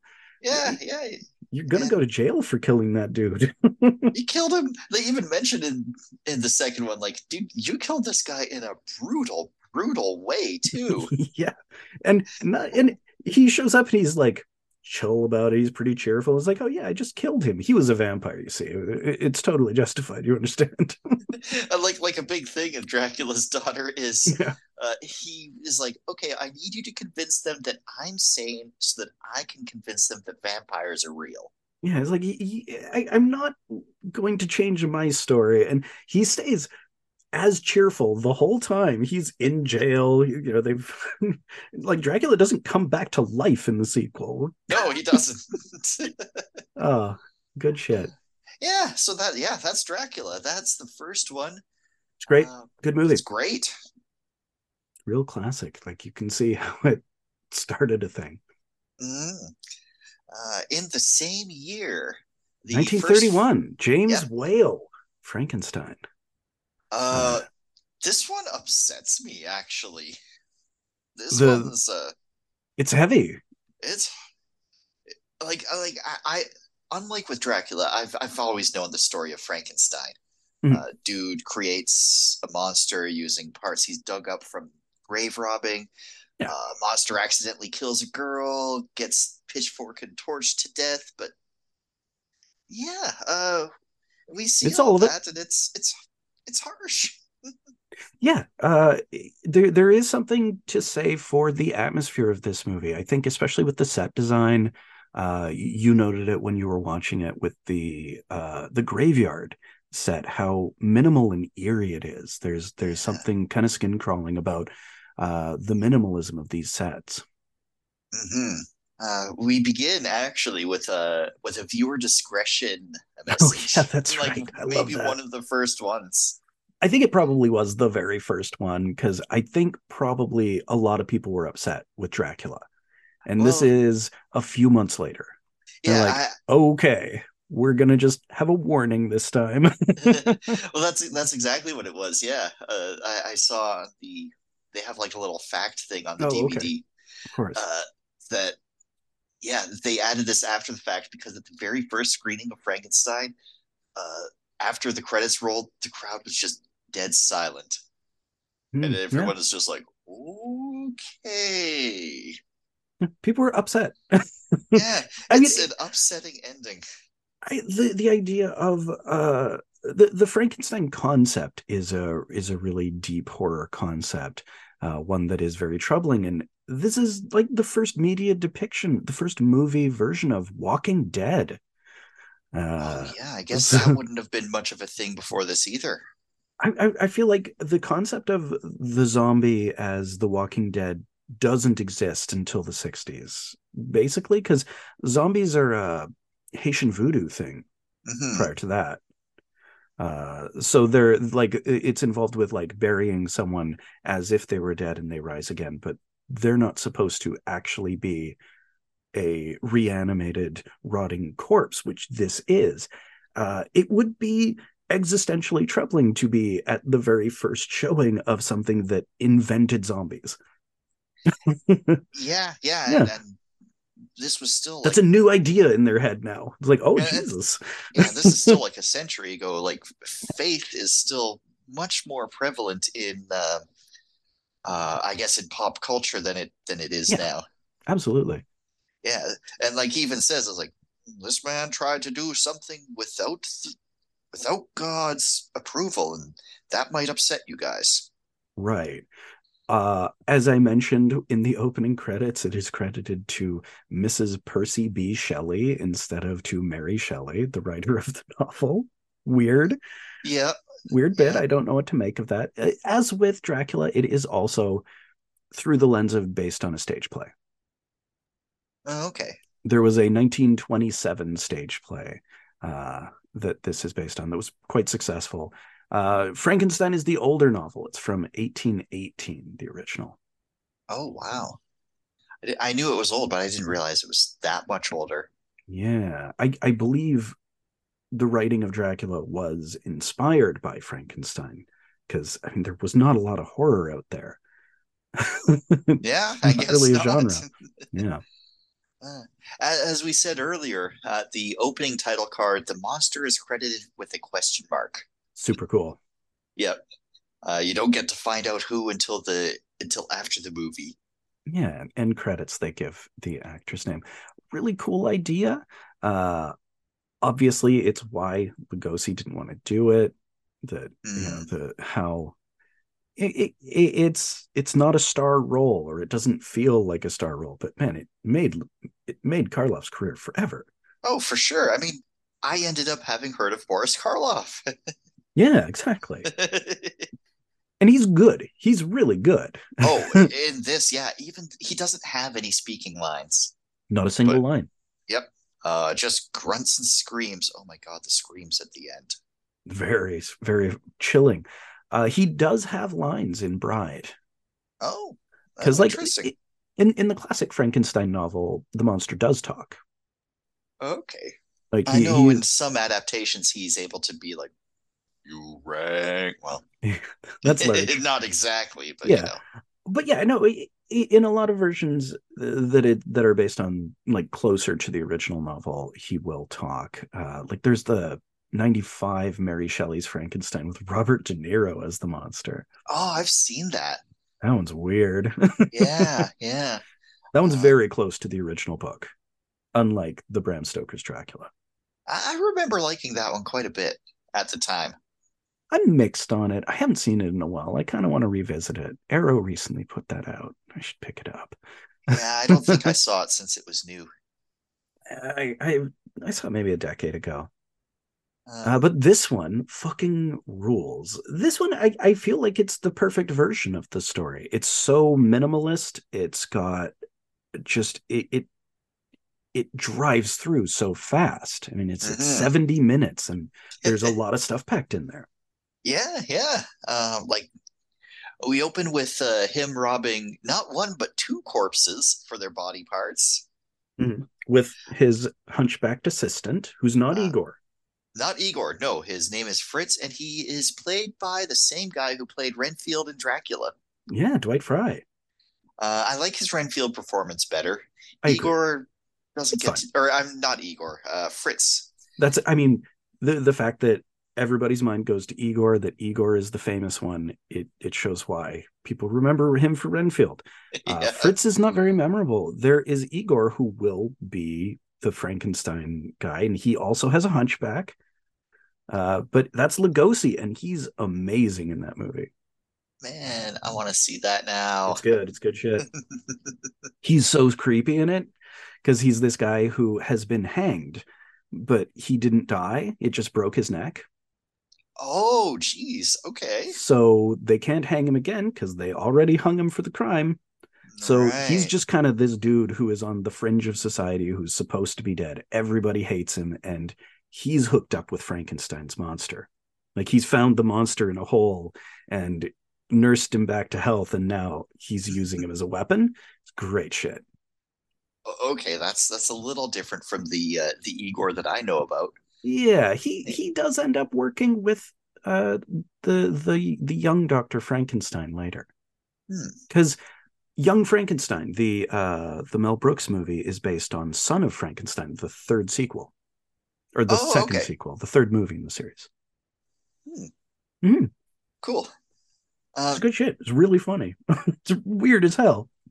One thing I really liked about the grave robbing scene is the way that the first shovel dirt toss that Dr. Frankenstein does, he just like tosses it directly into the face of one of the Gothic statues of one of the other graves. Like just Yeah, an additional, like, fuck you, God, I'm tramping on your domain. yeah. But like not even intentional. It's kind of fun that uh I think he's Victor Frankenstein in most versions. He's Henry in He's this. Is Henry it Frankenstein in this, and Henry? That Victor sounds Moritz is the even right. less useful John Harker. Right, right. Um that they try to make him a hero and that he's like they care about him at the end and they're gonna Yeah. it's weird because he's just usually the villain. It's not usually Yeah, like they are trying to portray him as the hero, but he's not doing anything heroic here, and well, it's especially misguided. because yeah, especially with the most famous scene being the "It's Alive" moment where he is that speech is such a thing. It's alive, it's alive. There so there is a line of like, now I know what it feels like to be God. Yep, that's exactly what he says. I wrote it Yeah, down. so fucking good. Yeah, so I mean, but yeah, yeah, the movie wants us to sympathize with him, and I don't. Still, yeah, by the end they're like, Yeah, but he's a good guy, right? I'm like, I don't know.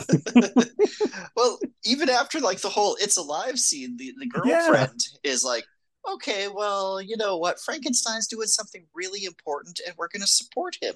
Yeah, and it's like he got it out of his system. It's alive now. Uh, We'll now we've finished the experiment. We'll deal with it. We can get married. It's all great. it's not alive yet, though. No, They still need a brain for it, and Dr. Waldman has just the perfect brain. Also played by fuck, what's his name? That Van Helsing guy. Van Sloan. Yeah, Yeah. Edward Uh, Van Sloan showing up again, and he's like, "This is the brain of an average person," and then he's, "And this is an evil criminal brain." Yeah, it's now the whole young remember, Frankenstein thing. yeah, and of course he's like, you can all look at the brains anyway. I'm going to leave them unattended for now. Yeah, and Fritz fumbles the healthy brains. He's like, take the damaged one. That's Take the fine. damaged one. Uh, so you've not seen Young Frankenstein, right? I have I not. feel like that's oh man, it's so good.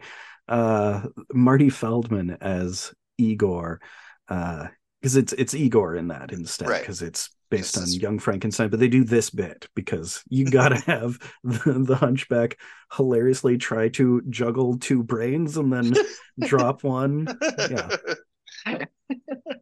like and it's Abby normal.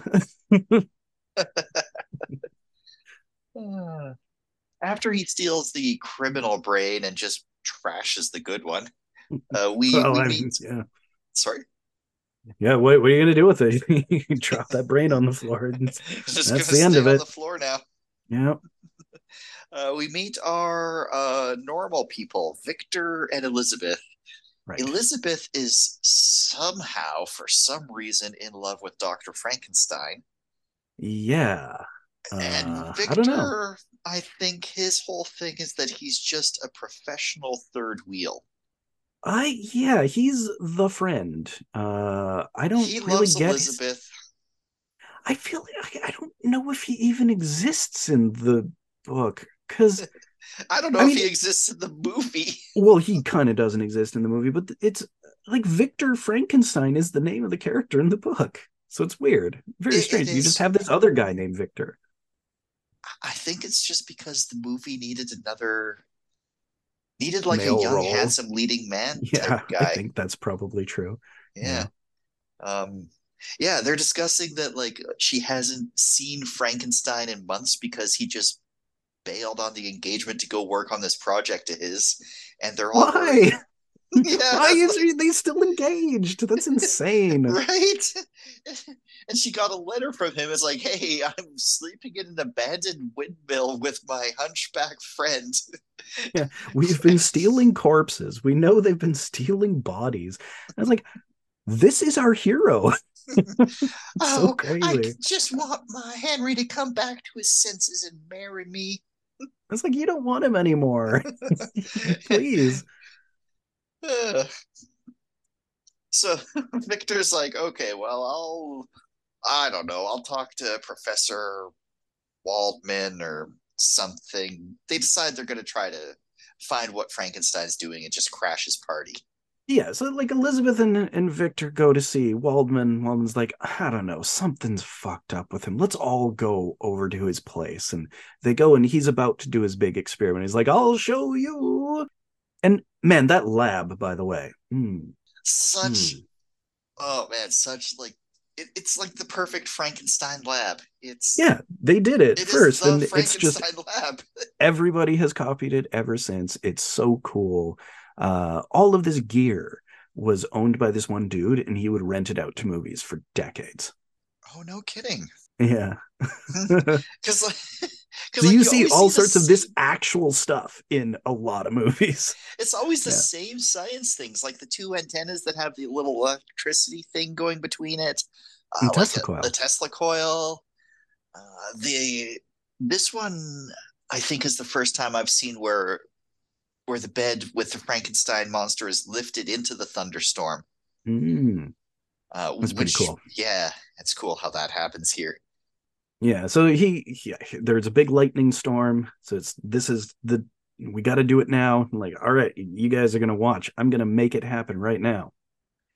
Yeah, he's like, he wasn't even going to show them, but then they're like, well, we We're think you're here. crazy. And it's like, oh, you think I'll I'm show you. crazy? I'll show you.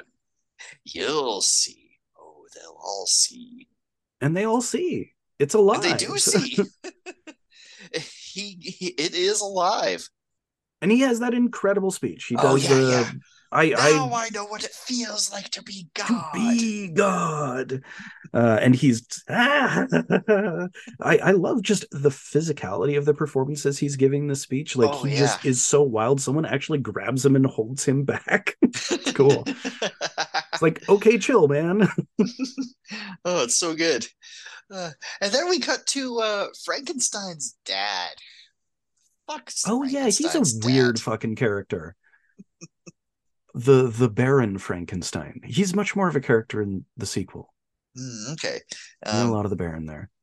his whole thing is his whole He thing is wants he him to just get fucking married. hates everybody and he wants them to get married. Yeah, just get on with it so I Yeah. can go back and not be around you idiots.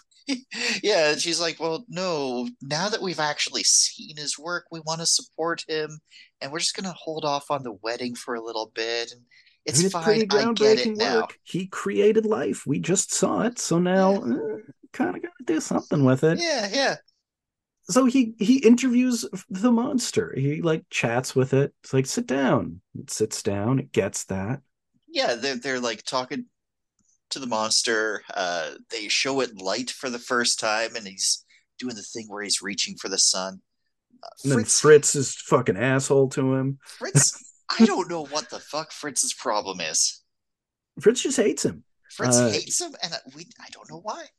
it's a weird thing. It's like Fritz the Hunchback. It's he wanted to be the only freak, and now there's another freak, and he's like taking up all the freak space.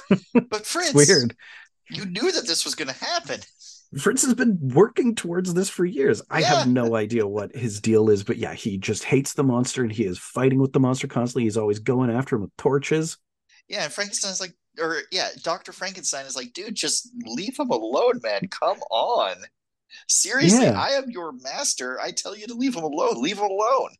Yeah, he just keeps on going in there. And then finally, like, Frankenstein just comes back at him and he's like, whoa, hang on. Actually, I'm not Tachibana. They hear him screaming in the distance and they come down and he's fucking dead. Yeah, yeah. I love the bit where Waldman tells him it's like he's Frankenstein's talking to him about, oh yeah, it's just a brain waiting for life. You should know I got it from your lab. And Waldman's like, you know You use the that brain? you know that was the criminal brain, right? Yeah, it's like, oh, that motherfucking Fritz! I am going to kill him, and then they hear someone killing him. It's like it's taken care of. It's like he literally does that gif from The Wire. Yeah, it's like, oh, fuck, of course. Yeah, Yeah, where he like looks like right down to the looking behind him. yeah. The big moment of realization, and then yeah, Fritz dies. Fritz They dies. find him dead, and it's like, ah, shit, we have to destroy this thing. Yeah, It's got a Frankenstein criminal gets, brain. or the monster gets out, of course. Yeah, gets away. Uh, Meanwhile, Elizabeth and the dad are approaching the windmill, and the dad's just like, "Oh well, what a shitty place you've got here. What shitty experiments, all that stuff. Everything's shitty." Yeah, he hates everything. He's not into it. Yeah, I don't know. It's basically just to get Elizabeth there so she can be in peril more than basically, anything yeah, else. There's really no other point to them being there. yeah. Waldman does manage to tranquilize the monster after Frankenstein is injured, and they Yeah. take him back to town, and they start trying to have a happy life together, Yeah, even though the monster thing's not dealt with. they decided it's like, all right, we're they figure it's tranquilized and Waldman has control of it and like he can dissect it and figure it out. And Yeah, Frankenstein, he's dealing with exhaustion. They're like, all right, you're going to put the work behind you. You're going to get married. You're going to recuperate. So they start planning the wedding and he's just going to put the monster stuff behind them. But then the monster obviously kills Waldman and gets away. of course, yeah. Yeah, Yeah, like could have believed it. Interestingly, a feeble old man cannot physically restrain a giant monster creature. Who'd have Who would thought? have figured? Yeah. It strangles the shit out of him and just goes wandering. Yeah, he goes, he encounters a little girl, and anyone can guess where this is going to go.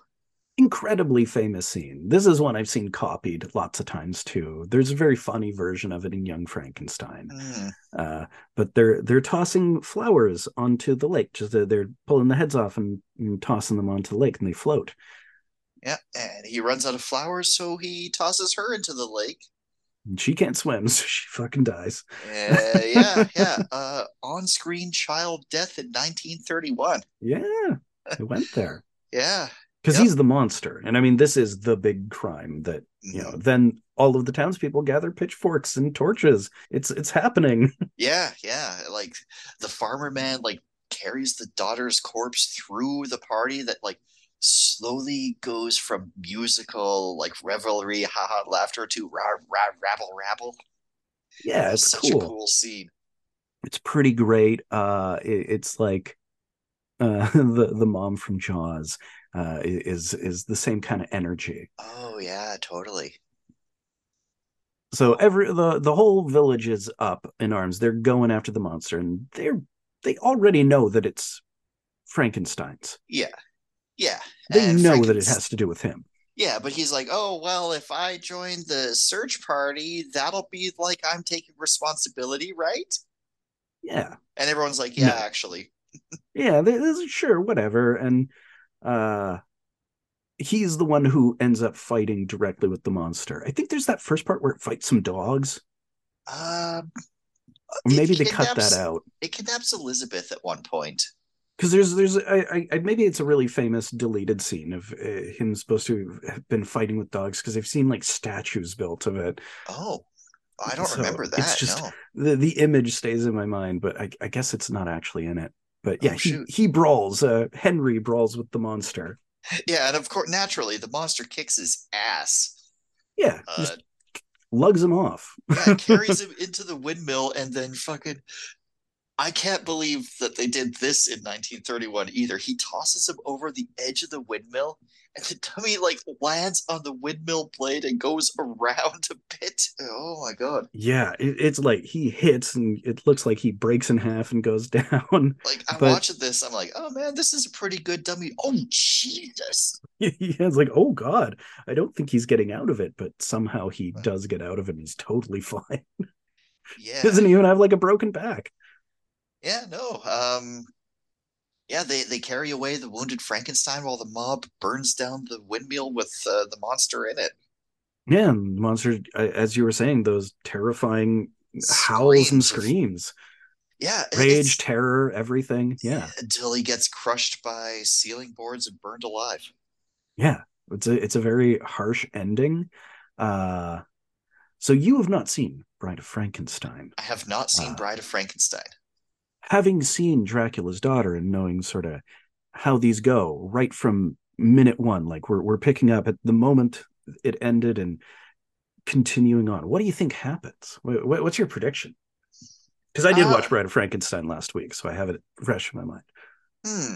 I think, I think that, I think Elizabeth is going to come to and be like, you know what, Henry?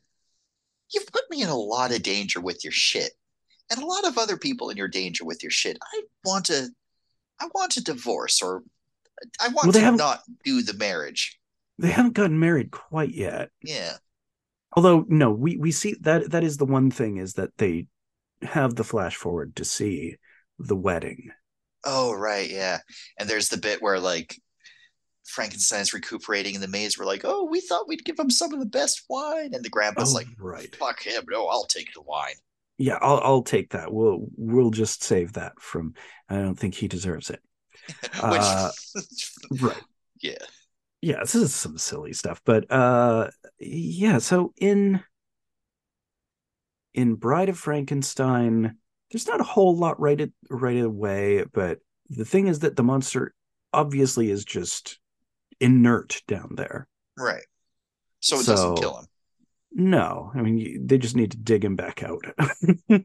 Okay. But uh there's a second mad scientist who comes to rival him in the sequel. Oh, It's great. Good nice. shit. And there's like, all right, I've heard about your monster experiment, your creation of life. I think that's pretty cool. Why don't we create another one and have them mate? Wouldn't that be cool? Two mad scientists working together. Come on. Good shit. And I'm sure Dr. Frankenstein is like, no, I have learned my lesson from last time. No, he's all in, isn't he? He's in. He's into it. He's I so think in. he requires a little bit of convincing, Okay. but not a lot because it gets another 75-minute movie. Oh man, that's what I like about these. They are zippy. They're very zippy, snappy. They don't waste Good. any time. Yeah. Yeah. I fucking love both of these. I think I would give Frankenstein the edge of the two. I agree. Just because some of the imagery in there Mm. horrifies me. The atmosphere too. There is just something about it that gets under your skin more than Dracula. I think there's just a certain thread of silliness in Dracula that makes it a little bit easier. The armadillos, the possum, Yeah. the bat driving the horses. That's hilarious. Yeah. But they're Whereas I both don't. excellent. Yes, they're both fantastic. There's just less levity in Frankenstein. It is more truly horrific, despite honestly having a bit more actual comedy. The comedy itself doesn't do a whole lot, but the the rest of it is played with. There's just something about the way the horror hits in it that is a little bit. I don't know. Yeah. Just it has a bit more of a punch. I think a lot of that is like Karloff's acting. He Yeah, really, even though he's a giant monster man, he really just the way he acts about everything, he just feels like a child. there is an innocence and a sorrow to the way he plays him. Karloff has just amazing eyes. Hmm. His eye acting is tremendous. Yeah. So that brings us to the end of both Dracula and Frankenstein. Do you have any last thoughts on either of those pictures before we head on to part three? Uh, Part three would be alive. All right, we'll head on in. And we're back for the third and final section, the Watched Stacks, the finale of the Spooky Stacks. Spooky. Spooky. I watched 19 movies in the past week, including concluding Halloween. Last night was Halloween night, so we are recording this November 1st, but we're doing an extra week of spookiness because we missed the first week due to technical difficulties. And the last one I feel November 1st should be a Halloween one anyway because the Yeah. timing works out. Well, and because I mean everything I Or that's how watched, the every single mm. thing I watched is horror, so or at least horror-esque. There's some that could be arguable, I suppose. But first up, we have Cellar Dweller. This is from the Arrow Video Empire of Screams box set. I'm no, I won't make a joke about something about like Redditors. I won't do Okay. it. Fair. Cellar Dweller. I mean, I feel like that joke is sort of in the movie. Oh, Is it really? because like so the original Cellar Dweller, I suppose, would be it's a Cellar Dweller is a comic book in this movie. It's a movie about horror comics, sort of. Uh and in the opening sequence, we have Jeffrey Combs, who God, have you seen Reanimator? Um, I don't think I have. Because he is the Reanimator. Have you seen The Frighteners? I might have, but I'm not sure. It's the Peter Jackson movie with Michael J. Fox, and he can speak to the dead. He has like ghosts and stuff that hang around him. It Uh, sounds like one of those ones I might have watched when I was really young. yeah, it's from the 90s, 94. Oh, Good movie. hmm, hmm. But This one, yeah, Jeffrey Combs, you'd know him if you'd seen him and stuff. He's memorable in a way. Um, Okay. he he's only in the opening sequence of this one. He's this guy who's a comic book artist, and I guess it's supposed to be the 50s, although the style of comic he's drawing is clearly not from the 50s. And I guess he's drawn some kind of special incantation which makes his drawings come to life. It makes them real. So he's All drawing right. this horror comic, and he has this lady running away from this huge monster with a pentagram in its chest. And then the lady shows up in his room, followed by the Beast Man. Uh, and then we cut 2 years later. He's been, this place has been closed up ever since, and someone else comes in to take over his legacy and starts redrawing his comic, like in the 80s. Oh yeah. And let me guess, then their shit starts coming alive. Yeah, it's funny because it's sort of become an art college since then. Like in the time since this house, other than the basement, has become like an artist's colony. So it's just a whole Okay. bunch of artists who are all rooming there doing their art projects. They're all very silly. They're it's kind of satirical. And then there's this girl who's the rival of our main girl. So she draws this really angry vor fantasy about her, where Beastman just chomps her to bits. And then obviously that happens to her. Of course it does. And then the thing is just loose and it's eating people all over the house. Oh no. That's pretty fun. All right. Next, I dug into some of the sequels of the Universal Monsters. The first is one that you yourself watched, Dracula's Daughter. Yep. Completely different everything from Dracula. Very different tone, feels much more modern. Obviously, Dracula's Daughter does feel like a queer icon. Uh, as I said to you last night, she may be Dracula's daughter, but step on me, mommy. Yeah, it's kind of the feeling you get. Uh, she's very imperious. She does have a real regal air to her. I really like the performance. Yeah, yeah. She's really good. The hero is fucking. Non-existent. Doesn't matter. Oh, he's so dumb. It's like, there's no mirrors in your apartment. Weird. No, Oh she well. brings it up. She Oh no, brings it up he. because he doesn't even notice. He's like, hey, so you notice there's no mirrors in my apartment. He's like, huh, neat. He's like, well, you're buds with Van Helsing, and he killed my dad. He's in jail for killing my dad. I think he'd maybe make a thing of that. It's like, huh, noted. See you later. Like much later, he's talking to not even much later, a few scenes later, he's talking to Van Helsing, and he's like, oh, well, this would be a person who has no mirrors. He's like, well, I've certainly never heard of anyone like that before. He's got like this crazy tsundere secretary. Oh yeah, She she's is so angry. fucking insane too, though. Yeah, She's like this could be a prank calling manga. him it could be. This would be great as a manga, honestly. She's literally prank calling him at midnight at Dracula's daughter's house. Yeah, weird shit to do. Everybody in this movie is very bizarre. So her whole thing where she's seeing a psychiatrist because she's like, I have this thing where I can't stop thinking about like ladies' necklines. I think it's because my dad was a vampire and I'm probably a vampire. It must be what it is. And he's like, well, you should try some exposure therapy. It's like, okay.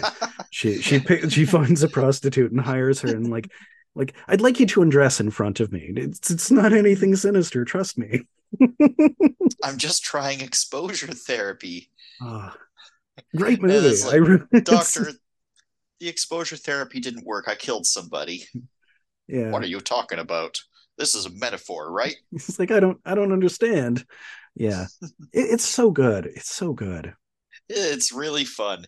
It's zany, and like there's this whole subplot of it is a subplot of Van Helsing being in jail for killing Dracula, Yeah, and it it's how we open the movie, but from that point on we just occasionally check in with like the police. We're like, we're still holding this guy because he did murder him. We know he did it. He's not even but he's pretending he didn't. very much not in jail. He's in his No, suit in like the guy's office. no, he's more like as an advisor there, but Yeah, they're kind of yeah. hanging on to him. It's like, you better stick around, old guy. Doesn't get resolved either. No, because it doesn't matter. It's not about him. He was just there as a bridge between plots. So next, I also watched Bride of Frankenstein. Ah, yeah. That So one I'm interested in too. it's Well, I mean, I'm interested in all of yeah, these. yeah, They're great. it's great. I believe I mentioned earlier it is my favorite of the Universal horror pictures. Like the whole cycle, I think it's my number one.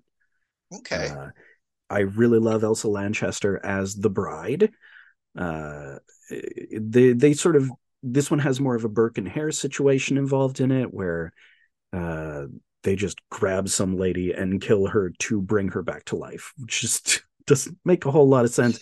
But they don't really, they're not micromanaging. They send this Fritz's replacement after this person. It's someone who is kind of Renfield-esque and kind of is just he's expecting riches out of this, and he's not thinking about a whole lot else. Hmm. The Bride is similarly tragic to Frankenstein. How he is in the first one. Uh, she is literally voiceless because her throat is cut, so she has no voice. She can't speak. Whereas Oh. Frankenstein now does have a voice, and he talks in this movie. Oh, okay. He like there's a period where he's just wandering in the wilderness because after the thing that happened at Yeah. the end of the last one, and he just finds this old hermit who's blind, and he just makes friends with him and he teaches him to talk. Oh, cool. Yeah, Cool. it's neat. And again, still Hmm. pretty short. Also, as I mentioned, dueling mad scientist. There's Dr. Pretorius with his uh, king and queen in glass tubes, his Yeah, tiny people. I do want to see what that's about. So, I mean, it's kind of packed with stuff. And next, Son of Frankenstein, which is the sequel to that. And this one, it's like a decade or 20 years later, and he just it's the son of Frankenstein. It's a young Frankenstein. He comes back to the destroyed lab, after everything goes wrong at the end of Bride of Frankenstein, and in spoilers at the end, the laboratory explodes. Got to. So yeah, I mean, sequel escalation. So yeah, he digs him out and he finds that he's still down there. This is the one where Lugosi is Igor. Oh, Basil cool. Rathbone is young son of Frankenstein. Oh, I don't He know. played Sherlock Holmes quite a bit. He's best known for Oh, playing Sherlock Holmes in the shortly after this, I guess. oh, cool. It's also got this weird dude who is like the local gendarme who is a kid who when he was a kid, it was the original Frankenstein rampage, and he got his arm ripped out by Frankenstein, by the monster. Oh, wow. Oh, geez. So now he Okay. has just this one creepy metal arm. He's very Doctor Strangelove-esque. Hmm. He's fun. All right. Also, just Sounds good. really, really great set design in Son of Frankenstein. Some of my favorite. Hmm. Because it's like using a lot of the same designs as the original one, but they've been updated because it's more futuristic and it's supposed to be set like 30, 40 years later. And the others are just ruined. So you have these ruined versions of those sets in the labs. Cool. Nice, nice. Interesting. So next, The Devil's Reign. Mm. uh Man, this is a weird movie. Um Absolutely the most incredible ending of any motion picture. I So mean, it's something. It's really bizarre. It's an incredible opening. Um, so William Shatner, he's oh yes. he's in this. He's our first guy that we're following. Uh, he's come home to his ranch, and He's like they're in the desert. I can't remember exactly where. Uh, he's talking to his mom. She's really worried about the dad. It seems like a Wordulac situation that he's gonna come home. They're worried about when he comes home. Something might be wrong. Or in Okay. Black Sabbath. Black Sabbath. That Right, that was Karloff. That was that Karloff. was Karloff. Yeah. Yeah.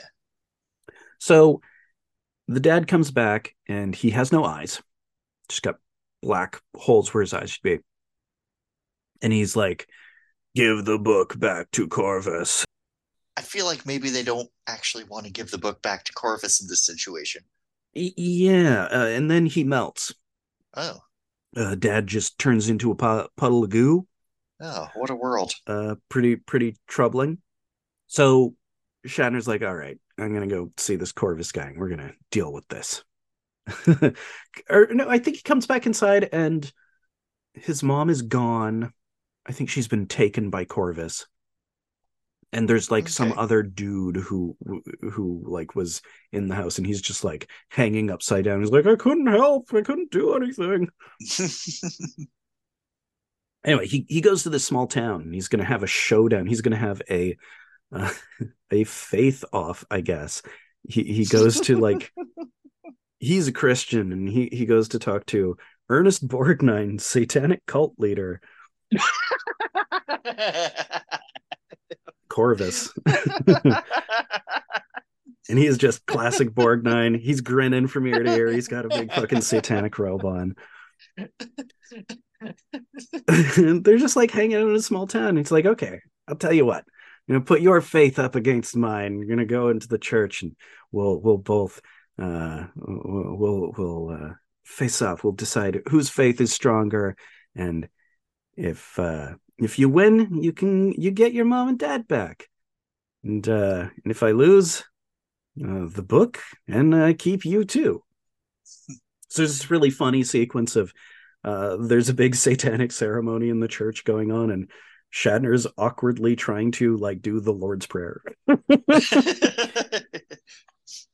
Just Oh, kind of Father, hallowed be thy yeah, name.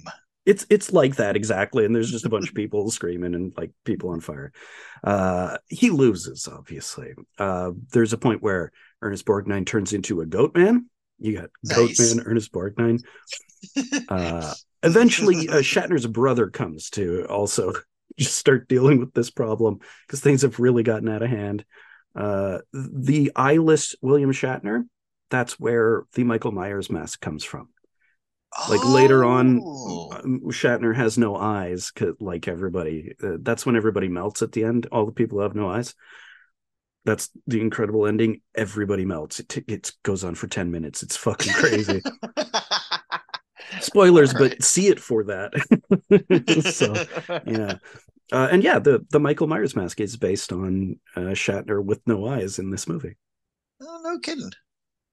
Next, Interesting. next, Frostbiter, Wrath of the Wendigo. Ooh, Uh, this is it's very DIY. It's mostly made in the 80s. I think it came out in the 90s because it just took a really long time to make because it was very homemade. 95 it says. I believe it started production much earlier than that. It feels like an 80s movie. Very regional horror, very DIY. The Wendigo. So people are in northern Michigan on, I think, Lake Michigan, and there's an island. And people are going hunting on this island. But the Wendigo, there's like a sacred circle of skulls, and a couple drunk hunters just knock one of them over, and then they shoot this guy, and just everything goes wrong. And now the Wendigo's loose. Oh, of course. And the thing with the Wendigo in this movie is it just makes everything into monsters. Oh, okay. So like you got this group of dudes who are out hunting, and they're just like hanging out in the cabin, and there's like, "Oh man, I'm so excited for your chili," and the chili has its own theme song, and the theme song is just like, "Chili, it's chili time, chili time." Soundtrack in this movie is its own character. It's as loud as the dialogue the entire time. It's just actual entire rock songs, hard rock playing constantly. Man, it sounds fun. It is fun. So the chili turns into a monster and it bites guy's hand off. and the chili monster has its own theme, and they have to throw it outside. They have to throw the chili out into the snow. They're very sad. Uh, Oh, and then there's a porn mag, and the porn mag turns into a monster. It's just shit like that. Everything's turning into monsters, big rubber monsters. Because like the lady from the centerfold shows up, and then she turns into a monster and attacks them. nice. It's fun. Yeah, sounds like it. Next, we've got so this is kind of the original slasher franchise. It started in 1962.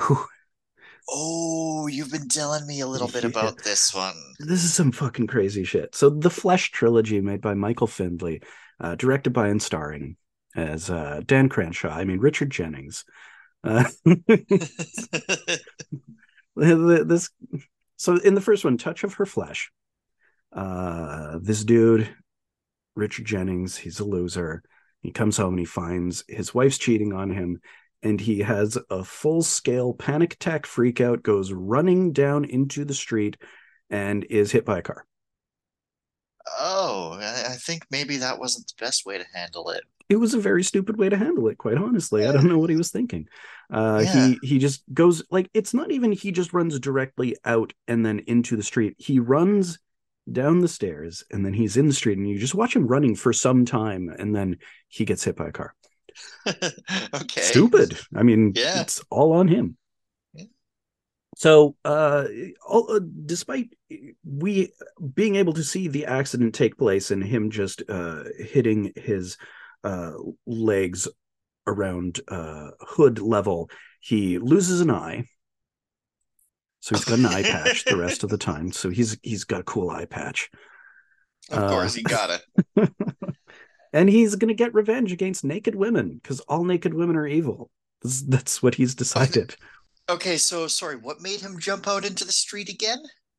His wife cheated Uh, on him, oh, okay, so and he freaked out. but the naked women are the problem. Naked women are the problem. All naked women, because all women are bad. He becomes a misogynist serial killer. So yeah, it's the slasher movie, but in this first one, it's still mostly a sexploitation movie. Right. So you watch burlesque acts. The thing is, he starts hanging out at strip joints so he can find naked women who are naked, and it's like, oh, that woman's naked, I'm gonna kill her. That's his thing. So we would just watch him go, and we just see the entire burlesque act, and then he'll like shoot a blow dart and she falls over, and then we watch another burlesque act. It's The most of the movie. rodeo was really picking up pace. It's yeah. But the second one, The Curse of Her Flesh, it becomes much more of a proper slasher exploitation thing. He's going after revenge on uh, his wife's lover, the guy from the first one. He wants to go after him and cut his dick off. Oh, maybe he should have started with that. He doesn't even get I to it mean, till the second movie. I mean, Doesn't think of it. man. Okay, all Yeah, right. so the guy has this whole diabolical enterprise. Also, now Richard Jennings has started his own strip joint. Hmm. He's still But after naked women. He just like auditions them and kills them sometimes. It's very strange. oh, okay. But the main thing is he's after the ex-lover. There's still there's still a lot of burlesque scenes in his weird burlesque space. It's just now it's become really strange performance art. It's got this whole extra angle of entertainment to it. Because in the first one, it's really just ladies jiggling. There's Right. very little else to it. In the second one, they're actual proper acts, burlesque acts. So it's a bit more interesting in that regard. Okay, okay. And by the end, he's chasing after the lover with a machete. They hop into the back of a moving box truck and they're fighting with the machete in the truck while it's moving. It's kind of cool. Nice. And then the third one, The Touch of Her Flesh, or The Kiss of Her Flesh. Uh, this one, he's supernatural. Oh, we finally got there. So this is a slasher franchise then, completely. Yeah. He now it's mostly kills. He's Uh, supernatural in the third one. he's supernatural in the third one. He has poison semen. There's a part where he gets someone to give him a blowjob and then she dies because his semen is poisoned. There's a final girl in this one. The other ones were just him. It was just following him around. This one, there's a Right. final girl who's hunting him. Oh, okay, cool, cool. Her boyfriend is what's his name? The guy who played Wilson on Home Improvement. Oh, Earl Hindman or Earl Hindman. Hindman. Earl Hindman. Yeah. Yeah. He's the boyfriend. So in the first scene of the movie, you get Earl Hindman, the future Wilson of Home Improvement, full frontal. See his dick swinging, and you also see the final girl use anal beads on him. He's really into it. He goes, "Woo!" You see the anal beads fly in the air. So Crazy what I'm fucking movie. imagining now is in fact full frontal, but like he's It's got like the Wilson separate. hat and like and like that like fake fence that he holds up over his Right. face That would be great. sometimes. But yeah, it's him. It's the two of them hunting down the killer. It's crazy. It's really fun. The first one's bad. Like they're all kind of bad, but they're fascinating and just the most of them have a lot of empty stretches, but then something totally insane will happen. Okay. Oh, oh, oh, oh, oh, oh, oh. Yeah. Next, we've got Don't Go in the Woods. That is the place you don't go in the. Don't go in the woods. This one, I remember the first time I was watching it, uh, I was like, man, this is pretty advanced for a proto slasher. You know, a movie from 1973. This really has a lot of the slasher stuff. And then I looked like, oh, it came out in 1982. I see. Okay. It's just very, very regional horror. It's crazy how I mean, this is a James Bryan picture. I'm a big fan of his work. It's all specific. I don't know. There is a very specific style to the James Bryan filmmaking. Uh, the mood, the logic. You've seen Frozen Scream, right? I think so. This one sounds familiar. Frozen Scream, Renee Harmon. Uh, Oh yeah, yeah, that's hard the to one where explain. the detective narrates over her, Right. and we haven't met the detective yet. Yeah, and it's just like, what is going on? I don't know who's talking, what's happening. She works with James Bryan quite a bit after that. He's like they both have their own individual projects. So he does Don't Go in the Woods, she does Frozen Scream, and after that, I think they pretty much both work together on everything. Okay. But they, yeah, a similar kind of style to Frozen Scream, let's say. So, which is a unique thing. Hard to get something similar to that. So imagine that as a slasher movie. I'm trying. It's like post Jason. So it's weirdly abstract, as you would imagine. Like I mentioned a couple weeks ago, there are times where the kills are taking place and it's not clear what's happening. Uh, it's a POV shot, but I thought it was just the camera killing them, or it's like, it's are we the monster? Because it just seems like they're being attacked by an invisible force. And then, you know, later it turns out to just be a huge monster, or not monster, mountain man. Okay. So yeah, big mountain man clobbering people. He's got a secret shack in the woods that everybody is stumbling over every 20 fucking minutes. I don't know how. It's supposed to be this really remote woods, but it is so populated.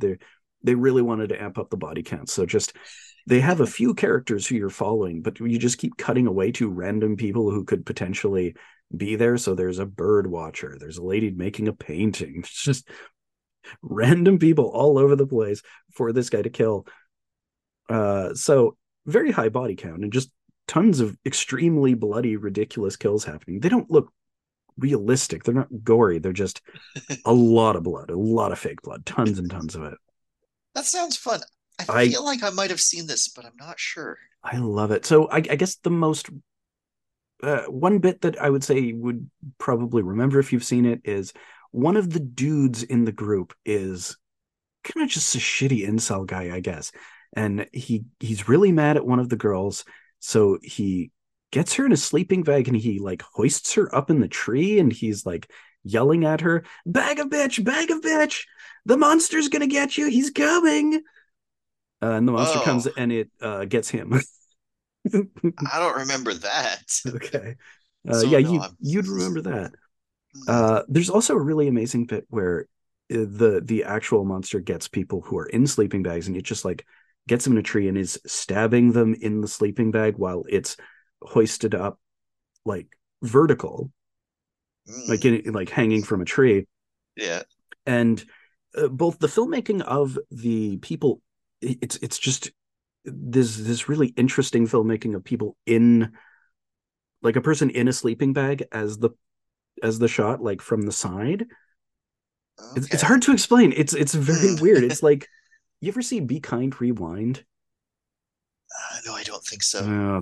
They Swede versions. They call it Sweding, and they do uh, DIY versions of famous movie scenes. It feels like that. It just feels like someone between a couple blankets that they just fill the whole screen with it. Hmm. But then the shots of just the sleeping bag hanging with all these bloody wounds in it is very haunting. Hmm. Next is Hayride Slaughter. Uh, I can think of two things wrong with that title. There's only two things in the title. uh, so it's There's no description of it. yeah, yeah. Um, so New Jersey had this attraction called Frightland somewhere in New Sure. Jersey, I guess. All right. Um, Next we've got Halloween. uh, it is just it's like we're seeing what that there's supposed to be a plot where there's a murder and there is kind of like it's an SOV movie. It's from like 2001. Feels like it should have been The earlier. thing looks like it made in like the 50s. Oh yeah, yeah. It's mostly just them documenting the attraction, but there's this story where there's these paranormal investigators are there to uh investigate a murder. I'm not really clear on it. Didn't make any sense. Be totally clear. It just none of it really made any sense. It's just occasionally people are getting killed in the background, but mostly you're just experiencing Frightland, the attraction. No joke, you spend fully 20 minutes watching a local magician act. 20 minutes. There's 5 minutes of it that are in slow motion. Is mind bending. Rodeo was really Oh, king. it's unreal. Like it is. What? Yeah. 2001. Yeah, so Halloween Horrors is also on the disc. Same director. It's from like a decade earlier. So it's Wave Productions. The thing is, they mostly made fetish horror on demand, where it's like Oh, we'll do like a fake strangling scene or a smothering scene or a asphyxiation scene. Lots of that. Tons and tons of that stuff. They sure. like Okay. advertise in the back of magazine. That's their main thing. Vor stuff too. So Halloween Horrors is one of their early actual features where it's sort of a movie where plot exists. But it's mostly still kind of porny, but without sex. It's murder porn, but like really lo-fi. All right. So like these two sisters are kidnapped. These two sisters of this really rich guy, and he's holding them for ransom. And it's mostly just these two ladies who are held in this guy's dungeon, and they're in the restraints and they're wrestling against the restraints. That's most of the movie. Okay. Okay. Eventually, he kills one of them, and then he's threatening the dad, and the dad's trying to come get them, and he's gonna like attack the guy. I don't know. it's It's mostly ladies struggling against restraints. Hmm. Hmm. Well, I mean, I guess you could somehow make a movie out of that and have it be interesting. It might be possible. It was SOV. You ordered this out of the back of a magazine. That's kind of how these things were made. It's like the early 90s. Next up, not on the list because we've covered it. I watched Halloween. Fucking Halloween, great movie. Perfect movie. Yeah, just absolutely perfect. The ultimate slasher, the perfect one. Mhm. Next is Rabid Grannies. This is a Belgian horror film. Is it as good as Halloween? No, God no. It's fun. It was an early hit for Trauma. They distributed it. They didn't make it, but it's very Trauma-esque. Like it's got Trauma Okay. flavor. It's also a lot Yeah. like the early Peter Jacksons. Like, did you ever see any of the Peter Jackson horror movies? I don't think I ever did. Like Bad Taste, Dead Alive. Uh, No, I don't think so. this is definitely in. It's very close to Dead Alive. You got these two old grannies, and they are extremely pious and kind and very nice. They're very, very wealthy, but like their kindness is known literally all the way to the Vatican. This is Oh, stated in the movie. okay. But they have this. I don't. I don't know exactly how it works. Maybe they're a very old lesbian couple, but they have a bunch of children. There's no husbands in the mixture, and I think they're all the same family. So I don't really know how it works. Never referred to, but they have all these children, and they're all awful. They all suck. Maybe they adopted them. Maybe charity stuff. I think they're supposed to all be blood relatives. Okay. I don't know. They're all kind of bad. They're all rich and greedy, or they're greedy anyways. One of them's just a priest, but he's an asshole priest who likes to hit kids. So anyway, Oh. they have this annual family. I don't know if it's annual. They have a family reunion, and one guy doesn't show up, but he sends them this box, this creepy box with a bunch of inscriptions on it as a gift. All right. And they open it up, and it possesses them, and they turn into basically deadites, and they eat everyone. Sure. They just chomp everyone. It goes really hard. It's very gory. It's pretty over the top and ridiculous. They the kids are not safe. You do Mm. see a child dismembered. Next is The Mummy, the original 1932 The Mummy.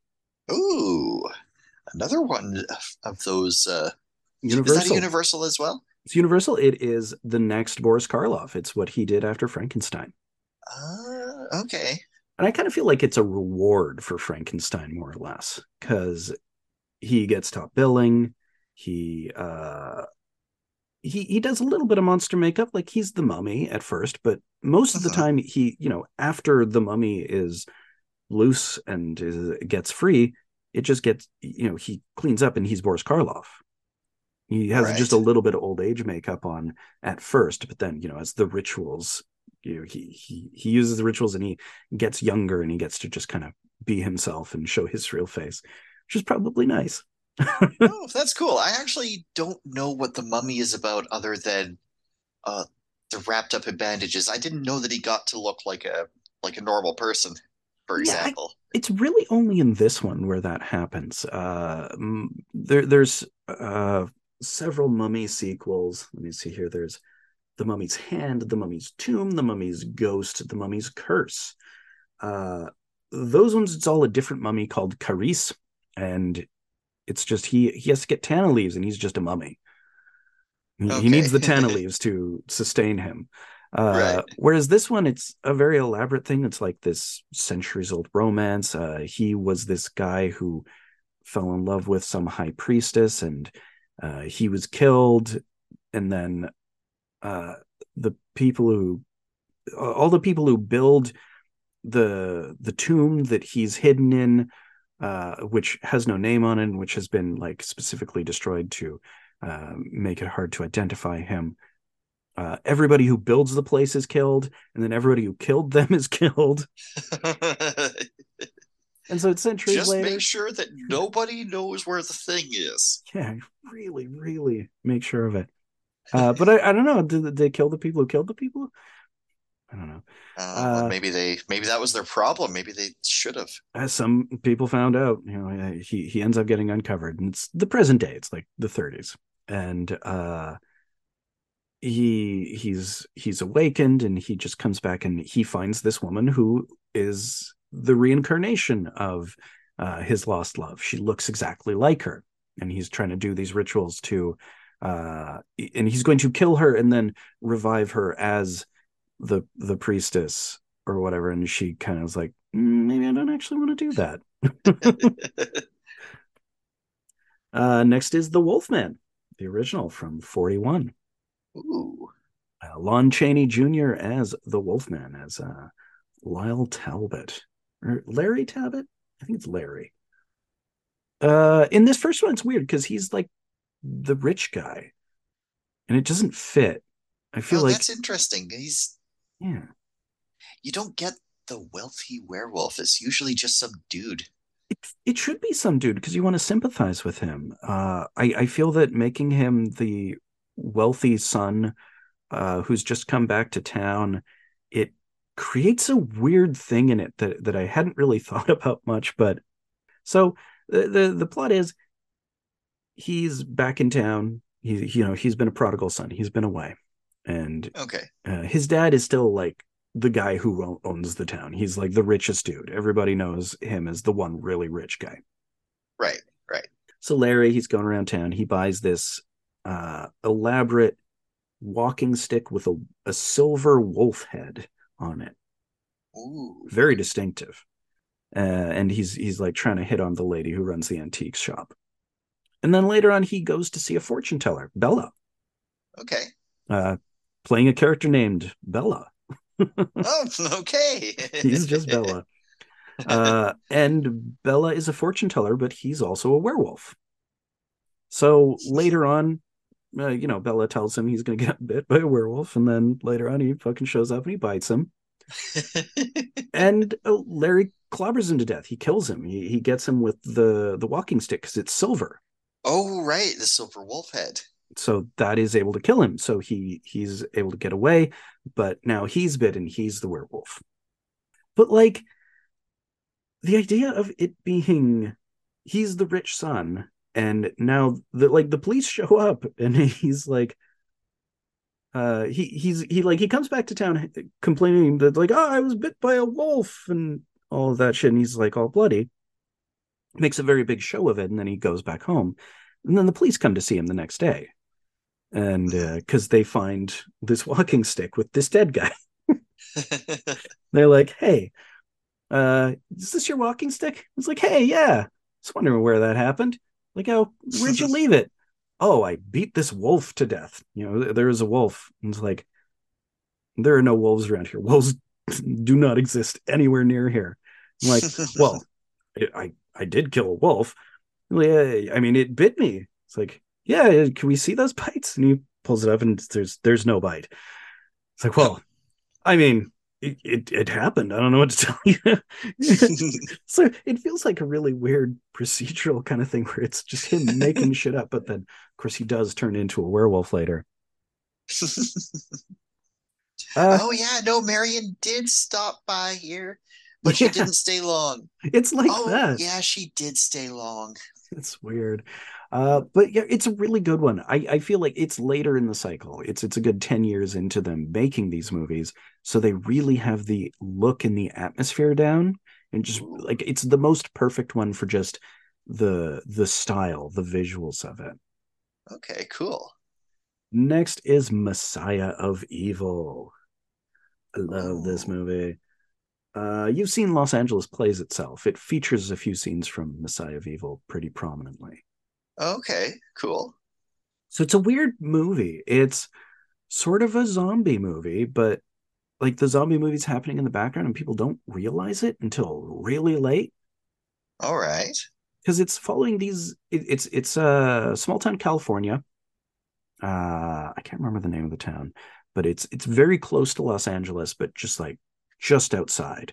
And I do feel that there's a solid amount of social commentary in that we're following these artist types around who are so disconnected from the community around them that they are only interacting with it in the night.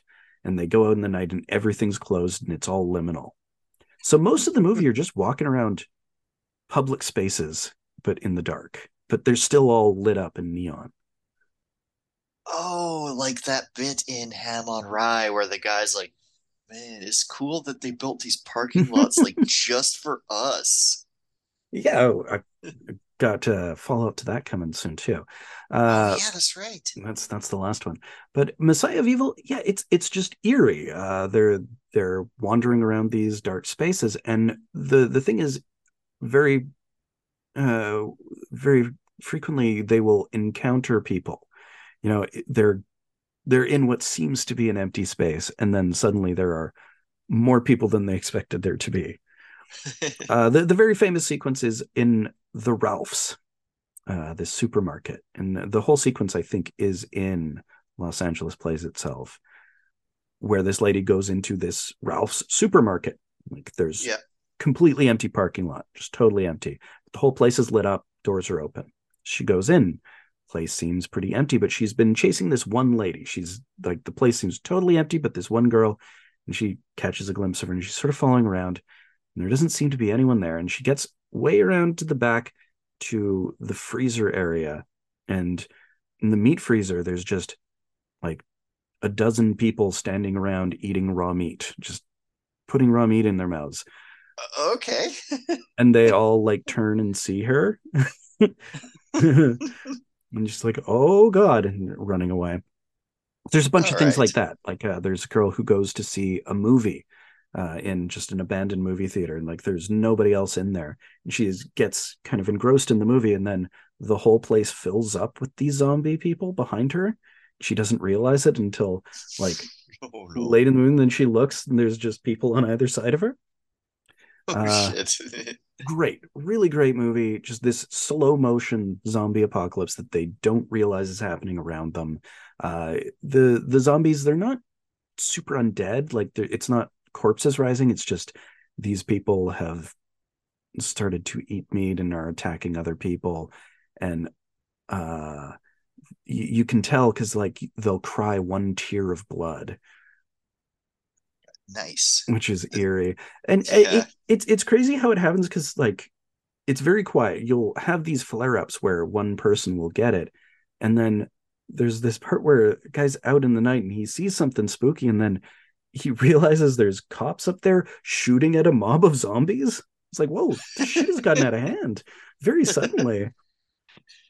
All right. Next is The Amusement Park. This is a very Ooh. early George Romero movie. Ooh. Sort of a lost film for quite a few years. It was basically shelved because someone had the bright idea. They approached him. It's like, we want you to make a public service announcement, a PSA film on elder abuse. Okay. Okay. So he really took the idea and ran with it.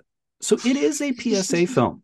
And you do have an opening and closing where you have this elderly man who talks about the plight of the elderly and the way they are mistreated in society and economic disparities and the just all of the issues that they have to face.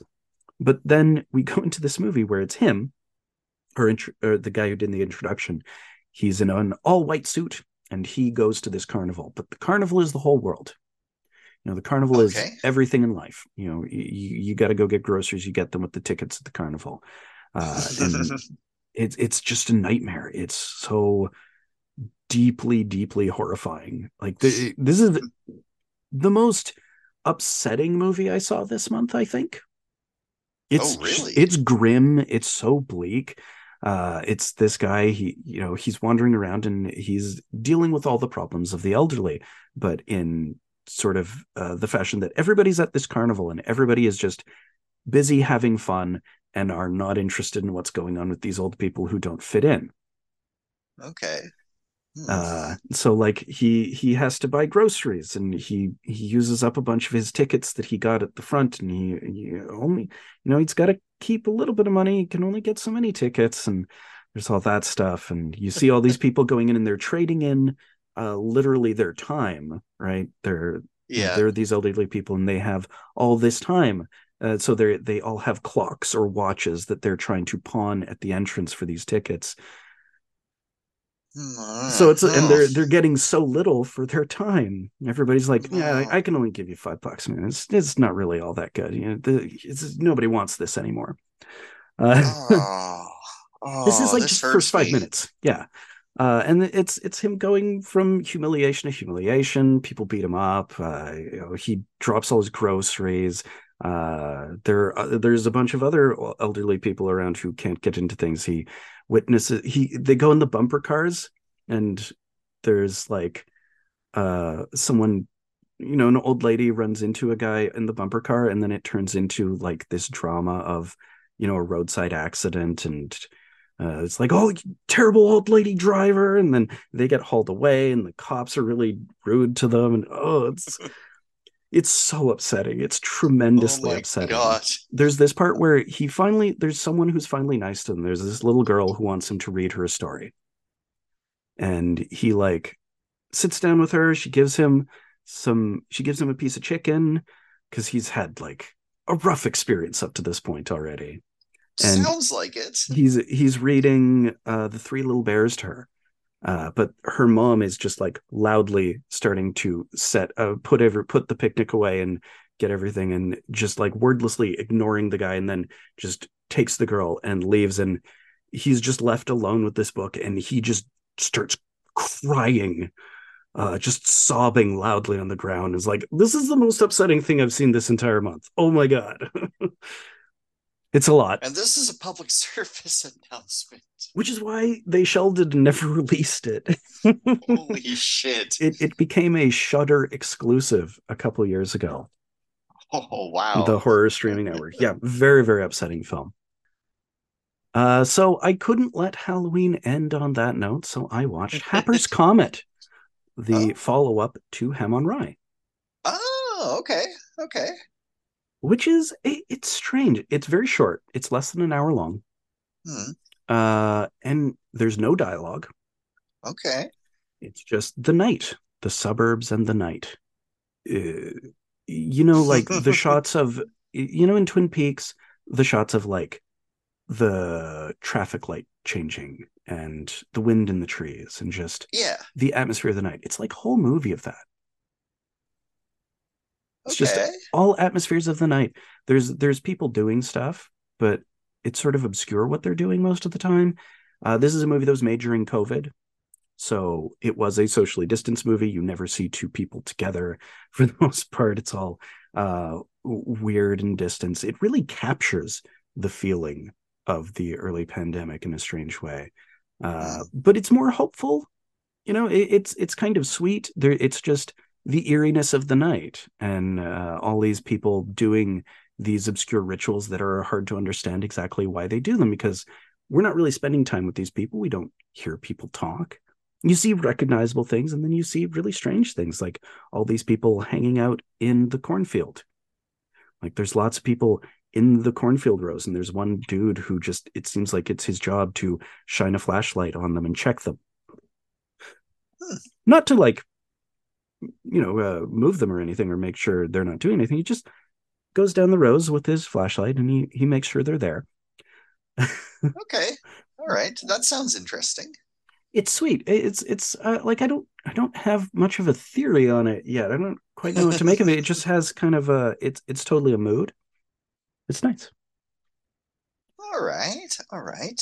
So from our 18 picks, what do you figure for our second feature or features next week? I'm thinking I'm thinking of doing two.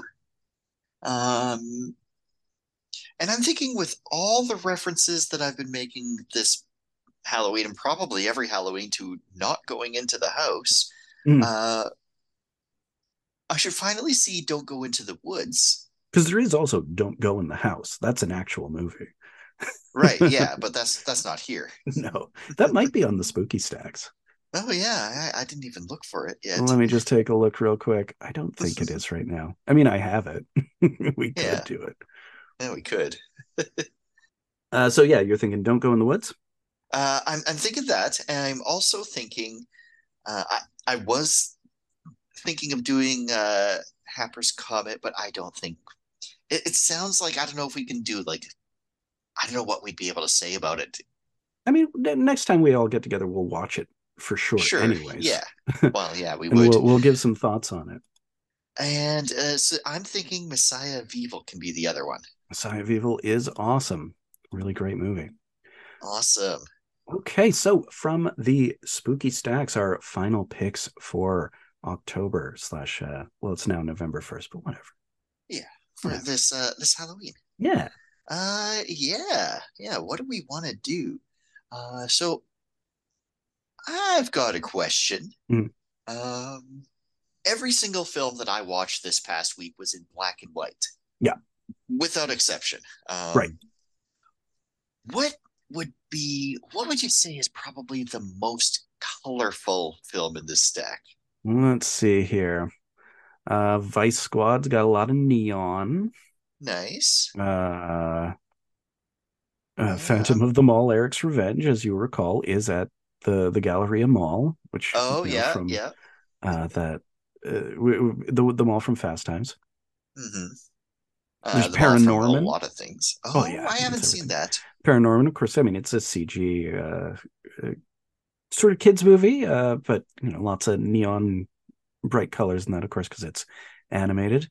There's Yeah, PG is Psycho Gorman, which I think is probably ludicrously bloody, from what I've heard. I like That's the a sound of Canadian that. one. Oh, that's from Abominable Doctor. 2020. Yeah, quite recent. I've heard good things. I have not meant. I've been meaning to get to it. I hear it's just a ludicrously gory film about these two Canadian kids in Toronto who find this alien warlord, but they're able to control him for some reason. And he's the Psycho Gorman. They just call him PG for short. Okay, cool. There's Abominable Dr. Phibes. That one's pretty 60s Art Deco kind of stuff. It's a Vincent Price movie where he's an organist uh, and he's killing all these doctors who failed to save his wife. Okay, Let's see. that's Dr. Goldfoot and the girl bombs. that's a that's a latter-day beach party horror movie. all right. Uh let's see. Yeah, I don't know. Well, that gives us a lot to work with. There's some, yeah. Yeah. Well, you said you hadn't done Psycho Gorman, so maybe let's do that. All right, Psycho Gorman. I hear it's gross. Man, what better way to cap off a Halloween? Yeah, it's a real crazy splatter epic. Power Rangers Z. My was my understanding, kind of a Power Rangers, but with like super crazy gore. Nice, nice. Yeah. All right. So, Psycho Gorman, PG Psycho Gorman, and what were the other two? Don't Go in the Oh, Woods don't go in and the woods. Messiah of Evil. That's it. Yeah. PG Psycho Gorman, Don't Go in the Woods, and Messiah of Evil next week as we close out the spooky stacks. Now, next week, we'll finally do a catch up on all of the shit I watched when we were off prior to Oh, October. right. Because there was that like, yeah, that There's a whole big gap. month we took off. Yeah, we had all of September off. So I watched, I don't know, like 50 movies. We're going to go through those. Those are going to be our stack next week. All Uh, right. I will not remember much about most of them. Will have to rewatch anything that we cover, but they'll be our first and second picks next week. Okay, cool. This is the Crumbling Memory Palace stacks. Try I love it. desperately to recall what happened in the movies I watched 2 months ago. All right, so do you have Any last thoughts before we close for this week? Uh no, happy Halloween. I hope you got good treats and you didn't get any razor blades. Yeah, happy Halloween. Hopefully your trip to the amusement park will not be anywhere near as bad as that one old man's. I can only hope. Oh man, it's gonna haunt me. Oh, That oh. that man crying on the ground is an image that's going to take some time for me to shake. I almost picked that one, honestly, and then I was thinking, It's a I don't lot. know. It's a lot. But recommended in a Maybe sense. maybe I'll check it out anyway. It's something to see sometime. Yeah. All right. Thanks everyone so much, and I hope you had a real happy Halloween. And we'll see you soon.